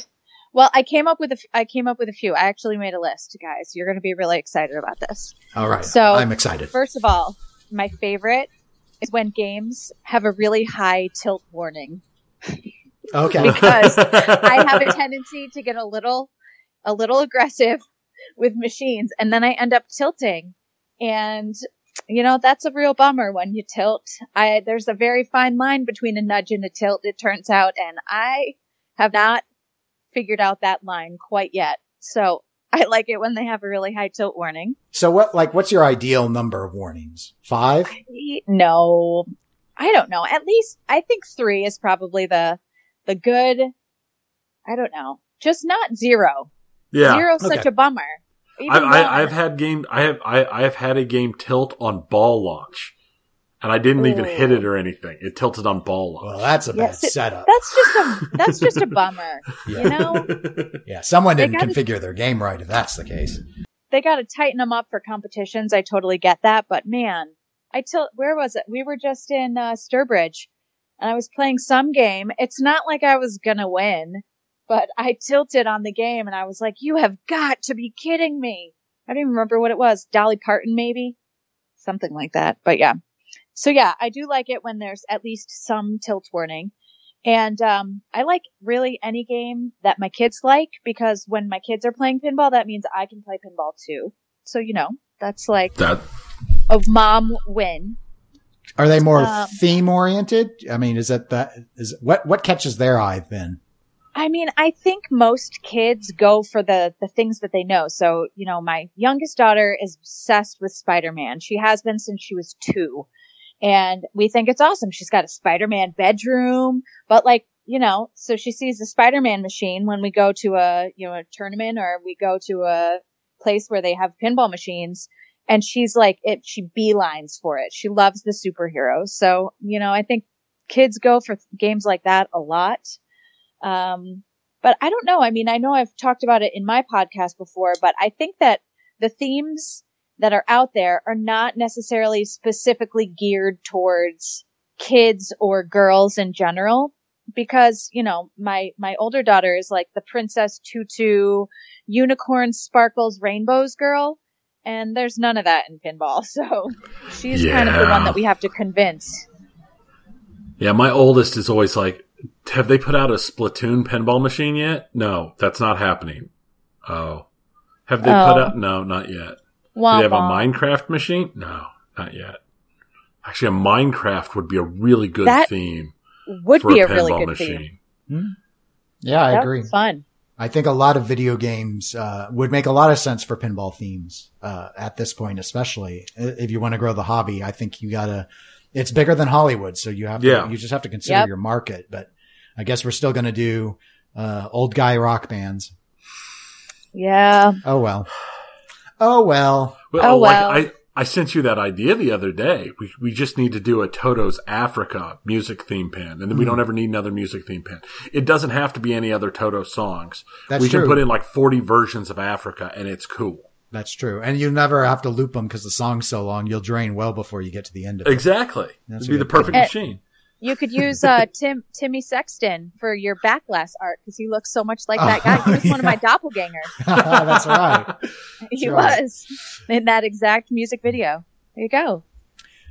Tony, what are a couple of elements that you look for that you find are fun? For me, because my biggest draw to pinball in general is as a social aspect, because the whole couch co-op type of video gaming is pretty much gone.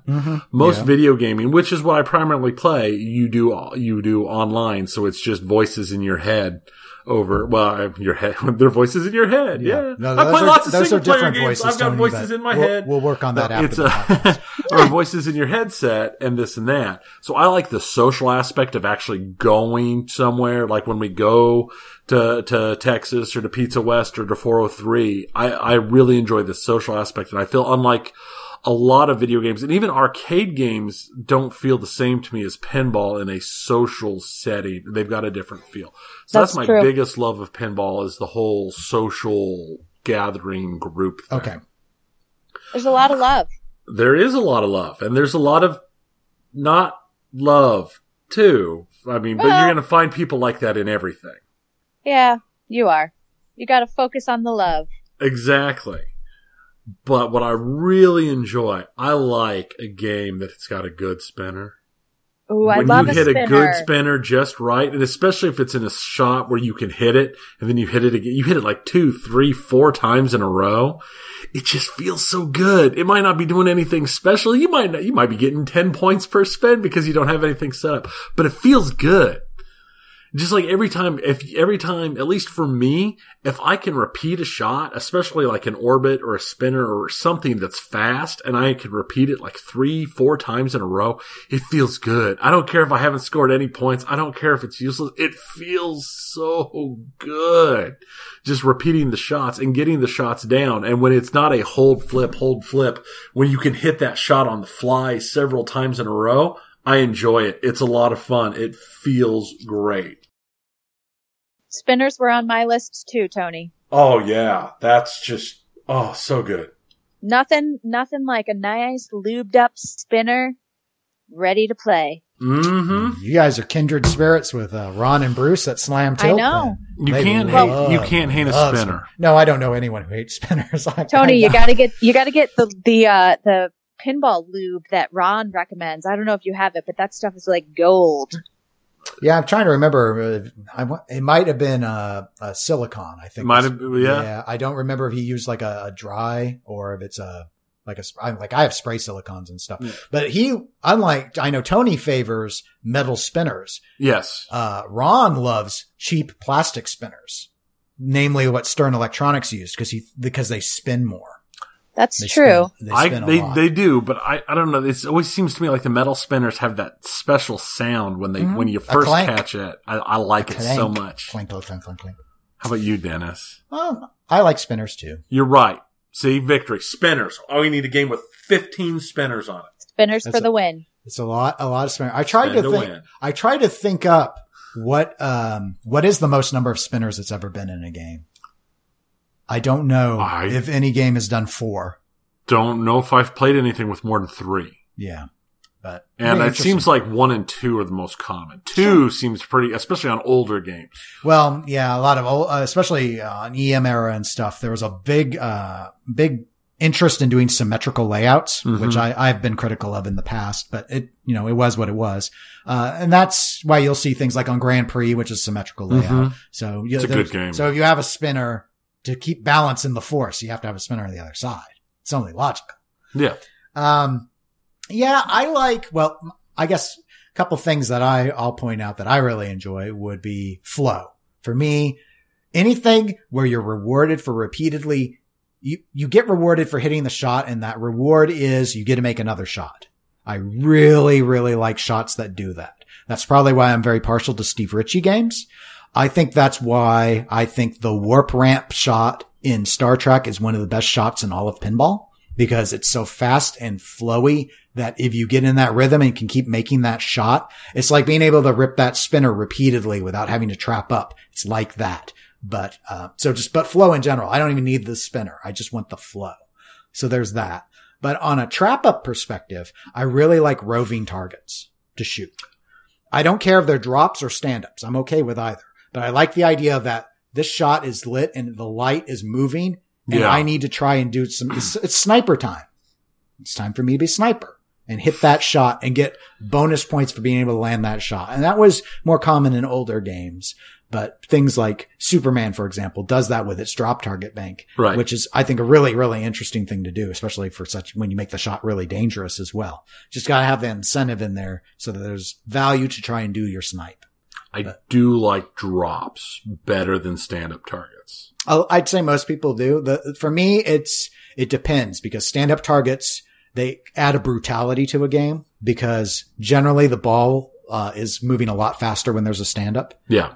So, for example, people have taken Firepower and converted it to drops because it was meant to be a drop target game. It's got space in there for the drops. Yeah. But the ball is slower. So, and I like the brutality of those 6 stand-ups. They're just like, you have to hit them if you're going to light that spinner to rip that spinner. So you got to go for them, and they're going to drain you. So welcome to 1980. Enjoy. Mrs. Penn, you got some other items? Yeah, I do. I love a game with multi-ball. I've talked about that on my podcast. I just think multi-ball is so freaking fun. It's just so fun to have multi-ball. I feel like it tests your hand-eye coordination. I feel like it keeps you on your toes. I mean, it's like having a few kids. Like, you just don't know what you're going to get, and you just better be ready for everything.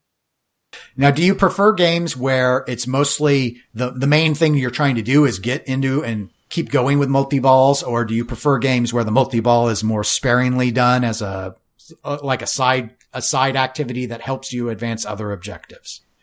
I don't know. I think I like locking balls. I like having a goal. So I think that that's nice. And a lot of times they'll stack that, in games that I've played, at least, with, different modes. You're trying to hit ramps or you're trying to hit targets. And then you can lock balls as you go along with that. But I honestly don't discriminate. I love all kinds of multi-ball. I just think it's such a fun thing to do. And I'm horrible at it. It's like multi-balls come out and then it's like drain. But man, just for those 10 seconds, I'm like, man, this is fun. It's just a fun thing to have, multi-ball. What's your stance on virtual ball lock versus physical? I don't know. There's something to be said about both, I guess. I like that. I like it when I can see the balls being locked. In our Ripley's, you can actually see it. You can look at them and say, here's the ball locked. But in a lot of the newer games, it's a virtual lock, and I don't know. I like that too. I feel like it all goes towards the same goal. So, I don't know. I like being able to see it, I guess, if I had to pick one. Okay. Now, one thing I do like, I mean, I would prefer the actual physical ball lock for the most part, but some games like Maverick. Oh, okay. With its slow ball lock. Have you ever played Maverick, Mrs. Penn? I don't know. I've heard of it, but they all kind of blend together, especially if they don't have those franchise themed games. So I don't know if I played Maverick. It's a Sega game that has one of the giant DMDs. It's got Mel Gibson on the back glass and a cowboy hat. and the ball lock on it is a steamboat. So the paddle wheel moves the ball up and puts it in the lock, but you have to wait like somewhere between 5 and 10 seconds for it to actually it's terrible. finish locking it's so the ball. slow. It's horrible. So in theory, like it that sounds one. like it would be cool, but it does seem to disrupt the game when It's something like that the happens. water wheel on the fishtails. fishtails. It's like kind of like the water wheel on fishtails, but Yeah. way, way, way, way slower. Yeah, that would way bug me. slower. Yeah, it's too bad because Maverick But- overall I think is a pretty good It's good not a idea of a terrible game at all. But Now, but I've seen some of the physical ball locks, and I'm going to bring this up to a game that everybody already knows that I love. Total Nuclear Annihilation has an amazing ball lock. oh yeah, the Denisi lock, with Yes. the inline drops that lock the ball. But that leads me into an interesting question for you guys. What do you both think about ball stealing? Or do you like games that let you steal another person's ball and take their multi-ball? No, Oh, it just doesn't Really? seem fair to me. I mean, Wasn't there a big like controversy or drama over I don't know, somebody was like about somebody who was playing in a tournament, and they thought that the person had stacked the balls during the practice round or something like that, and there was so much drama over it. And I don't know. I mean, in general, I'm big on sharing, like especially with little kids, got to be big with sharing. But if I lock the balls, I want to be able to play the balls. I don't know. What do you guys think? I don't really like ball stealing. I mean, lock stealing. It's annoying. I've had it happen to me multiple times in tournaments, but when it is basically the Denisi lock is fine. It's going to happen, but I also don't know how good that game is for a tournament play. That's like a game that I kind of want to play by myself and just Right. play over and over and over and over and over again. that's interesting because Scott designed it with the idea of people playing dollar games on it. He wanted it to be a competitive game, not Yeah. an individual game. So that's Well, I a can see very that. different perspective. Some than people the- think that the stealing is all part of the game, and like, you know, no holds bar and well, do what you got to do. And I can get behind that too. I think Scott did not put in the ability to turn off the ability to ball steal. So Well, yeah, that makes I think sense. his stance is that I want you, because he could just as I don't want to say just as easily, but within the software of the P-Rock system, he could accommodate just keeping track virtually Yeah. and allowing the balls to come in via virtual, just auto ball launch them in and keep track of that and turn off ball stealing if he wanted to allow it. Right. Right. He's a believer. My opinion is I don't seek out games that have lock stealing. I'm totally happy playing them for the variety of it. But what I do feel is in a tournament setting, you need to stick a note on the game's back box that says this game has lock stealing. And it must Yeah. be declared. It is not right to assume that people should have to know that. You need to declare it. It should be just like any game where tilt ends game, any old Gottlieb multiplayer, you need to put a sign on it. You can't just expect everyone to know that games made by Gottlieb in 1965 with more than one player tilt ends their game. You can't expect it. You have to tell people. I had no idea. As long as I may be wrong on the years, so don't quote me on that. But yeah, I believe it was Gottlieb, and it used to be tilt would end game on even some single players, but for a while, yeah, even the multiplayers, it wouldn't even skip turn. It would just that's Steve Bowden's least favorite type of game to play competitively is anything that were tilt ends game. Yeah. Yeah, that's kind of a bummer. Oh yeah, because It's just a bummer. Because unless you got to practice on that game beforehand, then basically, I mean, if you're going up on it cold, my approach on those games, because I've seen them in tournament before, is, okay, I can't nudge. You Yes. can't. You But- can't risk it. But the game's going to have 2-inch flippers, not 3-inch, because it's Right. that old. So now what am I supposed to do? I'll tell you what I do, Mrs. Penn. I lose. That's what- Yeah, I lose too. It's okay, Dennis. yeah. Yeah, it's okay, okay. Tony. It's okay, Tony. It's okay. Tony, it's all right. okay. It'll be all right. Shh. Just I'm used let to it go. losing. It's Yeah. cool. It's fine. It doesn't Yeah, matter. I ain't never won. I ain't never won a tournament. Last tournament that I played in, guys, I beat 7 people. I was so psyched. That's awesome. Mm-hmm. I'm happy if I beat that many people. Yeah. There were like 100 and something people playing, so don't get too excited for me, but you know, I just don't want to come in last place. The one time I have come in last place many times, but the one time I played in a really big tournament was the first year we went to Texas and we played in the Texas tournament.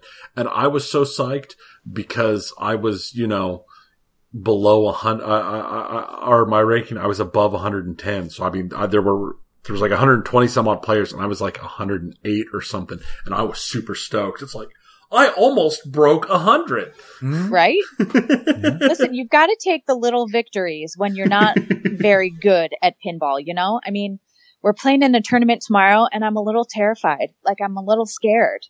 I don't know. I just don't want to come in last place, but at the same time, I understand someone has to come in last place. Yeah, someone's going to lose.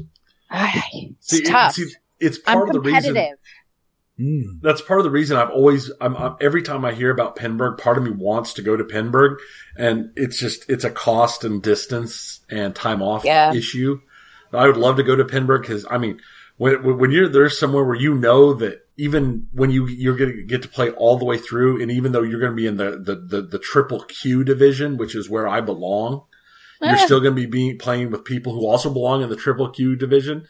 So you're not going to feel like you're getting just wiped out because, it's like, hey, that's who I'm playing next. And he's ranked number 4 in the world. And I'm ranked number 4,578. I don't think I'm that high. I think I'm lower than that. I don't know. You might be high. I haven't checked in like a year. Yeah, I don't know. I don't check my world ranking. I only check state ranking, and I only check it like 3 times a year anymore. Yeah. Yeah, I don't know. The good competitive players keep telling me I'm doing better this year, so I guess they must be checking. Yeah. I don't know. Baby steps. Baby steps. Exactly. Baby steps. I hold on to hey, I beat one of our good competitive players one time. So I remember that. I beat him. Yes, he was so drunk somebody had to guide him to the machine, but it happened. It happened. Listen, circumstances don't matter. You beat him one time. High five. And I always just remember that even though I like to win, I don't have to win to enjoy pinball. Yes. Step number 1. And step number 2, I'm sitting here with this big giant microphone with tens of people possibly listening to me talk to a much more successful podcaster. So that is a win. That is a win. I'm not a contender. I am somebody. I'm somebody. There you go. Read my articles. I'm somebody. Read them. Podcast. It's all about perspective, Oh yes. Yes. That's a really, really good summary on not just pinball, but life. It's about perspective. That's kind of true. It's kind of true. Back on our whole pinball fun thing. Now, there's something that I want to see if you guys think it's fun, because I'm torn on it. Okay. Like, on some games, specifically, Jurassic Park. Okay. And the old Star Wars. And I know the Data East one, you mean? The old Data East Star Wars. And some of the other games, they have the things where something will pop up on the DMD and you need to spam the trigger on Jurassic Park. You spam the launch button on the, old Star Wars. And I know some of the new games have stuff where where Stern wants you to spam that center button for stuff. So how do you feel on stuff like that? That requires you to actively be paying attention to the DMD while actively paying attention to the thing. So you mean more specific than just video modes in general? More specific than just video modes in general. I'm talking about these specific ones where the ball stays in play. Video modes while the ball's in play. Okay. Right. Have you played any of those games, Mrs. Penn? I have. I like the video mode in general, and I don't mind it when they throw at you, like, sometimes they'll suspend the actual playfield part of the pinball game, and then you'll have to, like, I don't know, shoot targets or something on the DMD. Right. I don't mind that at all, but honestly, I have a hard time multitasking multi-ball. So for me to be able to look at the DMD and play the pinball game at the same time, you're crack-a-lackin'. Like, I can't handle that. My overall stance is I like that. I like the mode, the video mode while playing the ball more than regular video mode. Do you? Because I like how it stresses me out. It's a trick. Yeah. It's all a trap. It's like, Oh, look, here's a velociraptor running across the screen. Oh, listen to that sound. It wants you to take your hand off the floor. It wants you to drain. That's what it wants. Do you fall for it or do you not? And I like to fall for it. So what it started to make me do is if I'm playing Star Wars and it's time to destroy some TIE fighters, it's time for me to shoot some velociraptors. It's like, no, Dennis, don't try and multitask. Trap up and then do it. And maybe I can't trap up. But if I can't, hopefully I kept the ball in play. I like that better than most of the regular video modes, which generally just take me out of pinball. Mm-hmm. And so That's true. So yeah, it's weird because it's a like, challenge. I like it because it's sort of a stressor, but it's a stressor that I can choose to opt out of. I don't have to shoot that velociraptor. I don't have That's to. True. I don't have to let that sound go and make it be all panicky. I can just be like, no, I don't need to. I don't want to. It's only 10 million points. It's harder on Star Wars where it's like, you want to destroy those because that gets you to a multi-ball. Right. So Dwight really upped the ante on that one. It's like, oh no, you're not going to resist. You're going to drain like a loser. And I fall for it, but I'm trying. So I like the idea of it because I like how it freaks people out. And it freaks me out, but I know a lot of pinball people also, they just can't adapt to that sort of stuff. They really criticize the action button lately, but yeah, as Tony's pointed out, this has been around for a long time. Data East was doing this in the 90s constantly on things. So yeah, I think the big difference now is they moved the action button so they can still have an actual physical, ball launch. Yeah. Instead of having to hit the button ball launch where it's right. I like the new action button placement more than how Data East did it. Yeah, because if you get into it and you've had 4 or 5 beers, you have no problem dropping down and pounding your forehead onto it. And it's all weird. I mean, it's all weird. It's like the Smart Missile launch is a different shape and a different position on Last Action Hero than it is on Jurassic Park.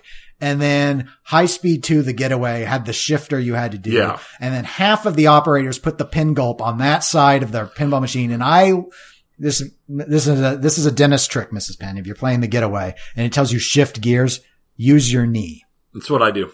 Just use your knee. Just that's kick that thing. That's kind of brilliant, actually. I've never thought to use my knee until they game. stick a pin gulp on it, and then you have dislocated your knee or torn your meniscus. Yeah. Oh yeah, don't do that. Okay. But pinball is pain. So what can we say? I just have. It's a matter of perspective, and in that perspective, I guess it that's hurts. dedication. If you're gonna tear your meniscus, I'd probably just not shift gears. Yeah, that's true. You could not shift gears, but it wants you to. You just hear Steve Ritchie going, "Shift gears, play better, shift gears." Come on, loser, shift gears. It's taunting you. I wish that was the line. Shift, loser. Yeah, I think he has more. He's more smack talk oriented in No Fear. He does like to smack talk.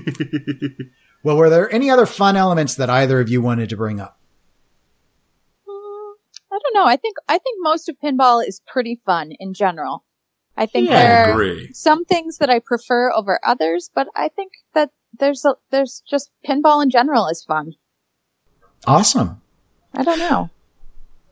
No, I think that's a good place to end that. So we do have a video game segment, so we're going to transition to video games. Bye, everyone who's just pinball only. Bye, pinball people. We love you. Bye, pinball people. Yeah, goodbye. You're going to hurt Mrs. Penn's feelings, but okay, go away. So you had an idea, and I thought it was a great idea, and that was to take your WOMP concept, which focuses on highlighting awesome women in pinball, and applying it to video games.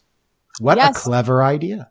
It was Dr. Pinn's idea. I'm not going to take credit for it. Oh, that Dr. Pinn. He's always meddling. He's so smart sometimes. I'm like, honey, why'd you marry me? Because honestly, no, he married me because I'm the opposite of that when it comes to video games. So he carries me in this area, you know? Opposites attract. They do. Paula Abdul taught us that. Yeah. And that crazy cartoon cat. Crazy cartoon cat. Yeah. Yes, I remember that video. That Paula, man, she just knows her stuff. She does. She did, at least back then. I don't know how she's doing anymore. Yeah. That's for another podcast. Yeah. That'll be on our Abdul All Night podcast. The Eclectic Abdul podcast. On the one where we just talk Paula. Yeah. That'll be a whole half an episode. Great. Yeah. All right. So video games. So awesome women in video games. Did you want to lead us off?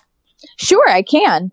So, Dr. Pin brought this up because initially when I came up with WOMP and the PG version, because I know that you guys do not swear. We're so on clean. The Eclectic Gamers podcast is Women of Mother Freaking Pinball is what WOMP stands for, if you don't know. So then I was thinking Dr. Pin is obsessed with pinball and he is also obsessed with PlayStation. So right now he's got the PlayStation 4.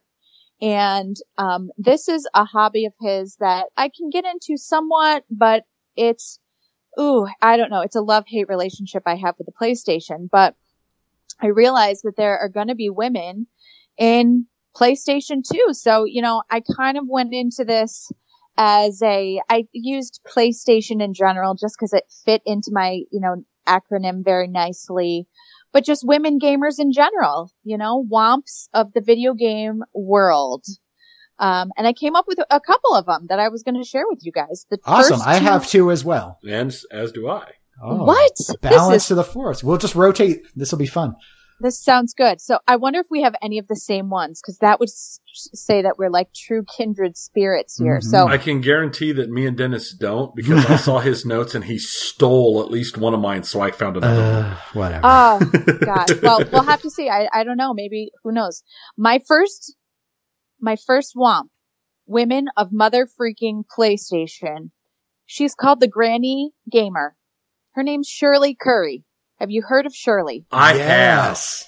So she is 80 years old and she has 4 kids. She's got 9 grandkids and her husband passed away, which, is traumatic for everyone.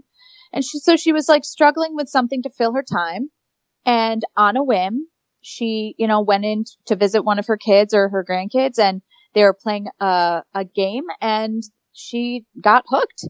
She started playing Civilization 2 was the first game that one of her grandkids got her hooked on. Good game. One more turn. Just one more turn. And so she got hooked on that. Then she started playing Skyrim.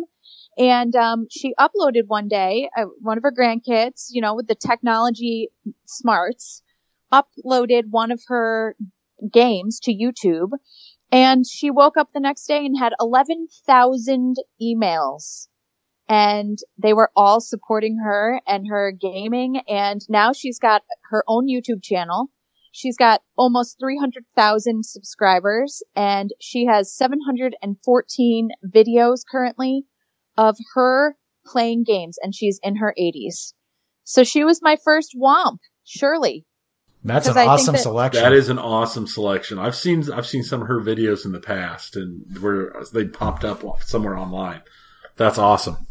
I just think it's incredible. I really do. The bar has started very high. Tony, what's your first name? My first name is, I went less from a player stand and I went with a designer for both of them. That's good. I like that. My first one is too. Kim Smith. Kim Smith. I love her game. Created one of the greatest video games ever made. She was the team lead for when she came out of school. Her and a group she was with had created a little, what do you want to call it? Just kind of like a prototype game, a little test game. And the game was so well liked when they showed it around that Gabe Newell of Valve hired them all so they could make an actual full up of that game. And that game became Portal. Portal is one of the greatest puzzle platform games ever created. Mm-hmm. Oh, yeah. BioWomp. Yep. And that's crazy. She led the Portal team. She was a big part of the development team of both Valve's Left 4 Dead and Left 4 Dead 2. Oh, yeah. Good first-person shooters. Yeah. They're nice cooperative, 4-player cooperative zombie games. When she left Valve, she went to another game another company called Airtight Games, where she was the lead designer with a game that was released by Airtight and put out by Square Enix. It's called Quantum Conundrum. Quantum Conundrum is one of those games that it reviewed really well, and I enjoyed it quite a lot, but it didn't really take off. Mm-hmm. It was it just didn't become as big as it probably should have. It was a puzzle platformer like Portal was.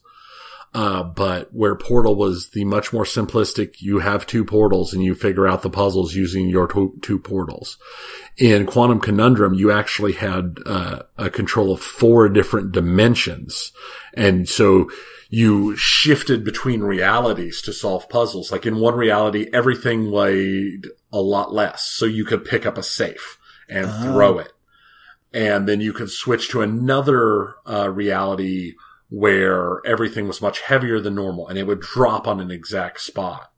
Or you could throw a feather and make it super heavy so it would drop and trigger something.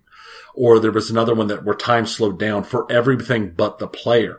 So if there was like, the timed things where there's blades dropping, you could slow time down. So they're going real slow and you could just work your way through them. Or you could reverse gravity. Where gravity was reversed for everything except for the player. So if there's a bunch of stuff piled in front of an exit, you could reverse gravity and it would all fall from the floor to the ceiling and then you'd walk out the exit. And then as the game goes on, it gets a lot more complicated and you have to combine the powers together to make your way and solve the puzzles. And it was a lot of fun. I played a lot of it, when it came out, and which was in 2012. And it was a really good game that I enjoyed. It just never took off as much as it should have. And it helped that the main narrator voicing it, the person helping you, talking to you through in the background, was voiced by John Delancey. His voice is amazing. She went from Airtight Games when they closed their doors in 2014. She spent a lot of time in Amazon's new studios working on stuff in the background. She wasn't, none of the games that came out, but was working on projects. But the big thing it was announced in 2017 that she was hired as a design director for Motive Studios. And Motive Studios is big because they're a brand new EA studio that just put out Star Wars Battlefront 2. Mm-hmm. And they're based entirely around doing action adventure games. And they are supposedly currently working on another Star Wars game. And this will lead into my second one, so I'll wait till later. Okay. But I'm looking forward to it. All right. My first womp, will be Felicia Day, and sort of AKA, I believe she's been fairly well known as the Queen of the Nerds for a very long time. Oh, I thought that was my title. No, she predates you is the reason, but she does. She totally does. She's been busy with a little baby, so you can now, you can steal this. You can steal the throne from her. Oh, I don't want to steal I don't want to steal Felicia's throne. Well, yeah, Felicia, she's probably best known worldwide as an actress. Yeah. She's been on a number of TV shows. She got her start on Buffy the Vampire Slayer way back in the day. I loved that show. Yeah. Yeah. And it was Kindred Spirits. I know. It was a great show. And she's a gamer. She plays, does a lot of streaming on Twitch. Last I saw, still like with her brother, they'll go and play a classic game or a modern game and just start swearing and throwing the controllers and stuff. But the reason why I wanted to put her on this list specifically was, so she's a gamer, an actress, a musician. She started a web series called The Guild, and it was loosely based on her own experience as someone who played massively multiplayer online games. So like World of Warcraft or Final Fantasy XI or Ultima Online, things like that. And the series was real good. It was real interesting. And it just kept getting renewed for more and more seasons. But what it did for a lot of gamers is it really spoke to them about how it was for a lot of people who went in and played MMOs, these different people from different walks of life. And that's what it followed. Some people who were practically living inside that virtual world where their social anxiety and such wasn't the obstacle anymore and they could interact with people. And then others who just did it as something while they were drinking and all of that. And it really captured the sort of idea of all these different people who are in a guild together, working together in a game, and they have these vastly different personalities, but they start to get to know each other in the real world as well. And I think it did a lot for gaming and a lot for gamers to kind of get this notion out there about how different they all are, that it isn't all just one stereotype. Right. But how games can be a unifying force. And that's something that drives a lot of people in video games. It's something I really like about video games is the idea that all of us with different walks of life can use games as a way to have a commonality. And it's a piece I'd like to see more in pinball as well. It's easier with video games because the dollar threshold's lower. Yeah. But it is. But anyway, so Felicia, yeah, big time. I wish she'd do more, but she's too busy having babies. So we just gotta live with it. Dang childbirth. Oh, those babies. I bet she didn't even study as hard as you did for childbirth. Oh my gosh. Seriously. No, I should have probably studied a little bit more for the babies section. Nah. It was like a brick to the face. Just give them some food. Eventually you figure out you can sleep more. Eventually that happens. It just takes like a decade or two. Like, no problem. What's a decade or two between mother and daughter? Nothing. Yeah. It's nothing. Well, my oldest is 10, almost 11, and it's wonderful now. I mean, once they get past, like 8, it's wonderful. I hear once they hit like 12, it goes downhill. So I think I'm in the sweet spot of perfection right now. At least with the oldest. You should enjoy it. Enjoy it while it lasts. She doesn't hate me yet. True. No. So Mrs. Penn, let's go ahead and get your second womp. Okay, my second womp. So I wanted with this one to go with someone who was involved in video games, but kind of like you guys in a bit of a different way. So this is actually a video game voice actress. Ah. And her whole career in voice acting for video games started because she fell in love with Metal Gear Solid when she was 12. And she started a series of videos online with her brother, and they were called, Hey Ash, what you playing? And Ashley Birch is her name, my second womp. And so she started doing these videos, and then because of them, she started getting into video game acting. So now she has done the voices for 32 different video games, in her career. And she's played some seriously great people. So she's played Aloy in Horizon. She's been in Zero Dawn and Chloe in Life is Strange. Oh, okay. I played that. Which Dr. Pin played that one. And I have to actually say some of them I'm like, honey, that is so loud. Can you please put on your headphones? But the Life is Strange, I actually thought was such a great game. I just thought it was really cool. So that one I actually watched and listened to the whole thing. And she's just not only a gamer herself, but now being involved in the whole process by doing the voices. I just feel like that's like multitasking, womp amazingness. So Ashley Birch is my second womp. Cool. Voice actress. Yeah. It's very solid choice. Yeah. And though Life is Strange and Horizon are both really good games. I haven't played Horizon, but I've watched it played and I've seen some videos. I want to play it. I've spoken about it in the past about it's one of the big reasons I want a PlayStation. All right, Tony, you said you've got another developer for your second. I have a second developer. And related to Star Wars? Related to Star Wars. My second developer is Jade Raymond. Now, she started her career working for Sony back in the day on little things, but where she really started to being known was in 2000, or she moved from Sony, I should say, to EA, but where she really got known was after she moved to Ubisoft Montreal. And while at Ubisoft Montreal, she was doing less developing as in I'm actually programming it, and she was more the back end. She was doing directing and producing. She was a producer for a small game that has just a tiny little bit of popularity. You might have heard of it. It's called Assassin's Creed. Yeah, I might have heard of that one. Maybe. What? Maybe. I don't know, guys. That just doesn't get around ever. Just kidding. And she has stayed in that more producing and executive producing segment, and that's what she's done. Is she's worked on Assassin's Creed 2, Assassin's Creed Bloodlines, Watch Dogs, all decently good sized games. Watch Dogs had some issues, but I mean, it was all right. It was all right. But at the same time, they also Ubisoft had her start as the managing director for Ubisoft Toronto. So she was in on the forming of one of Ubisoft's new studios. So they created as they started up several of their other smaller studios. That's super cool. But then she took that experience. She left Ubisoft. She returned to EA and she formed Motive Studios for EA.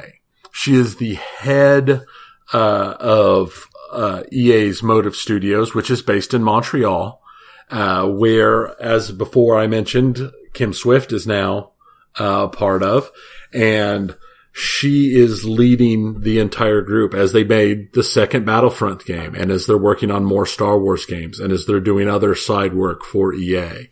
So they're pulling together this entire core of a solid people with good reputations who've worked a lot. And I'm really looking forward to some of the stuff they're going to be putting out, hopefully. So you've got two Womps that are working together. It's like they're double working Womp. Together now. Womp Womp baby. And the game they're working on, we'll make it even crazier. The game that's being worked on now, the unannounced one, is basically what they took, what Visceral was working on under the control of Amy Hennig.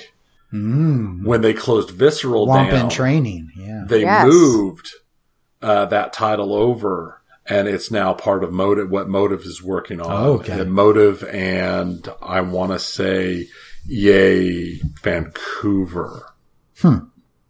One of those EA Canada studios. Okay, so that's my number 2. She's that's awesome. A good pick. Yeah. Well, I guess I'll wrap it up with my number 2. Is this the one This is the one you stole from me. Oh, okay. Well, this was the first. Literally, as soon as this concept was given to me, this one was the very first one to pop into my head. Okay. Well, that makes sense to me because Tony and I both watch the Overwatch League, which is an esport where they play Overwatch, unsurprisingly. And that is, there's only one option, in fact, for a Womp in Overwatch, in my view, and that is Geggery. Yeah. Her actual name is Kim Se-young, but she plays under the handle Geggery, and that's what they use in the esports side, so I'll just keep calling her that. She's a South Korean professional gamer. The reason why she's noteworthy as a Womp is she is the first and only woman who is in the Overwatch League as a player. Wow. She was also the first woman to be signed to an Overwatch Apex team, and Apex kind of preceded the Overwatch League. So she's been trailblazing in that game. Right. And I mean, we've talked about, I'm sure Ms. Ben doesn't really know as much about Overwatch. Overwatch has become much larger than you would think. They just announced a deal with ESPN and Disney and ABC that they are actually airing the grand finals, and season 2 is going to be on ESPN2, and it's going to be on Disney XD, and they're actually airing it on primetime television. Oh yeah.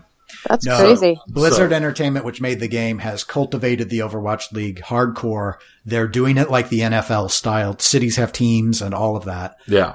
And so we just, the first season's, finals are going on now. Yeah. I think actually 5 minutes ago they just they just started the playoffs for the finals.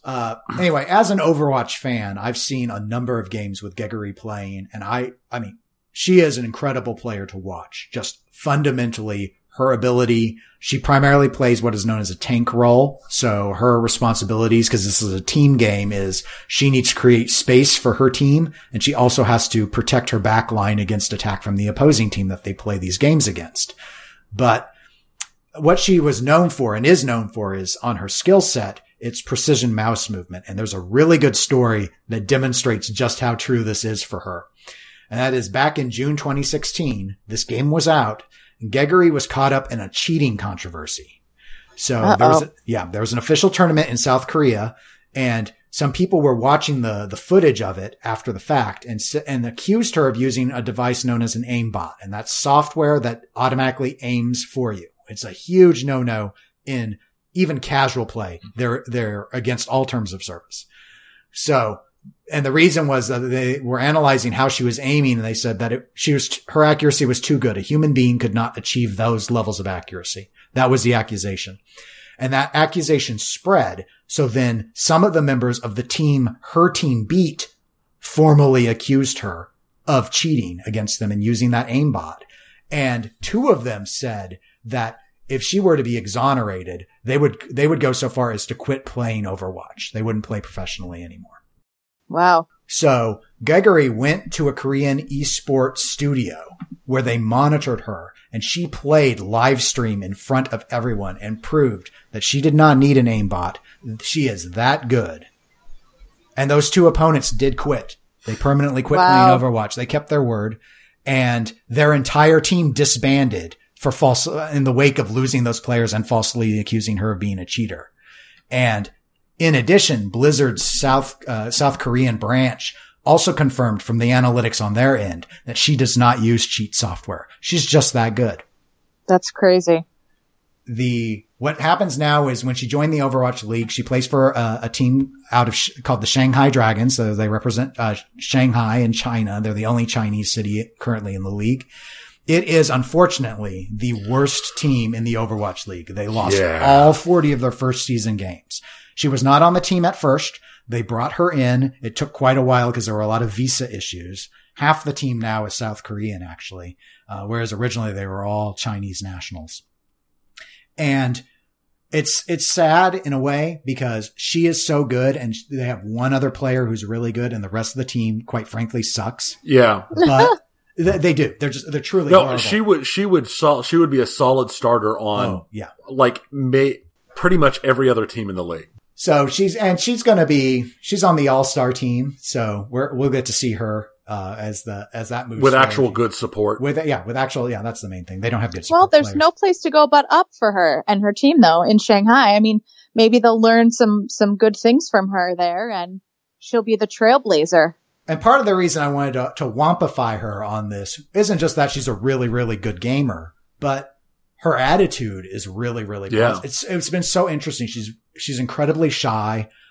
She's very active in social media, and you can see, I mean, she's full of self-doubt, and she always is advertising it, basically saying, I'm not sure I'm doing this right. I'm really she'll say, I'm really nervous. I'm terrified to get out here and do this.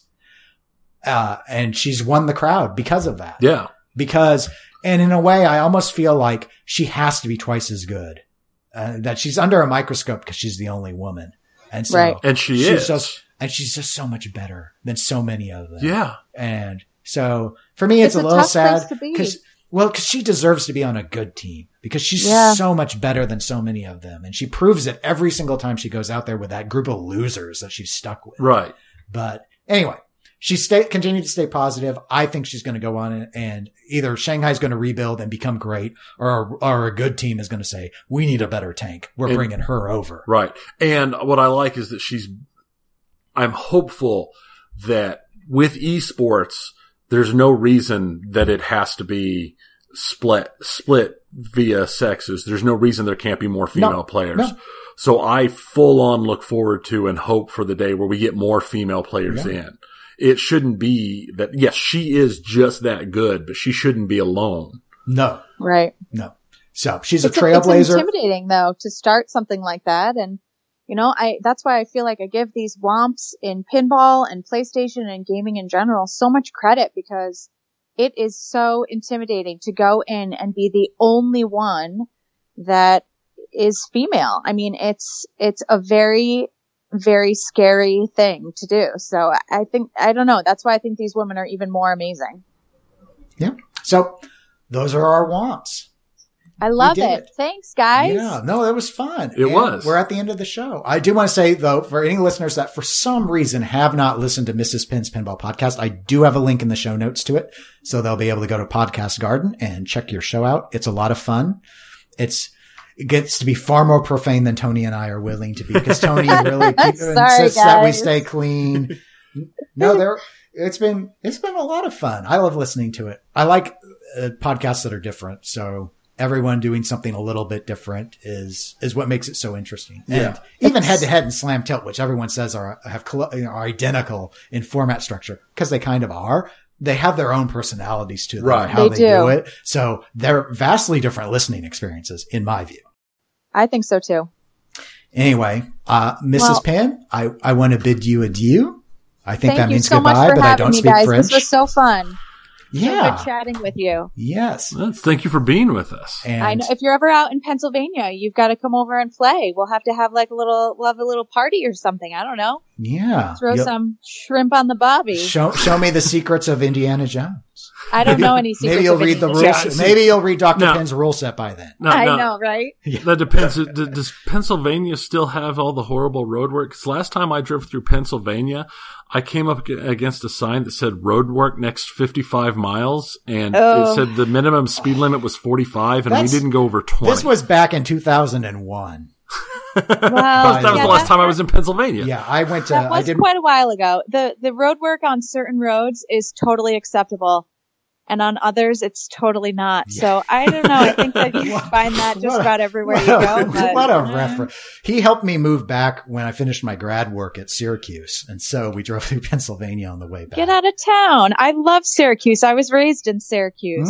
Yeah, I got my master's in public administration from there, from Maxwell That's School. crazy. Yeah. Which let him cheat that one year when the Final Four came up to find out who was the best, because it was Syracuse versus KU. Yeah. So you won no matter what. KU was my undergrad, so yeah.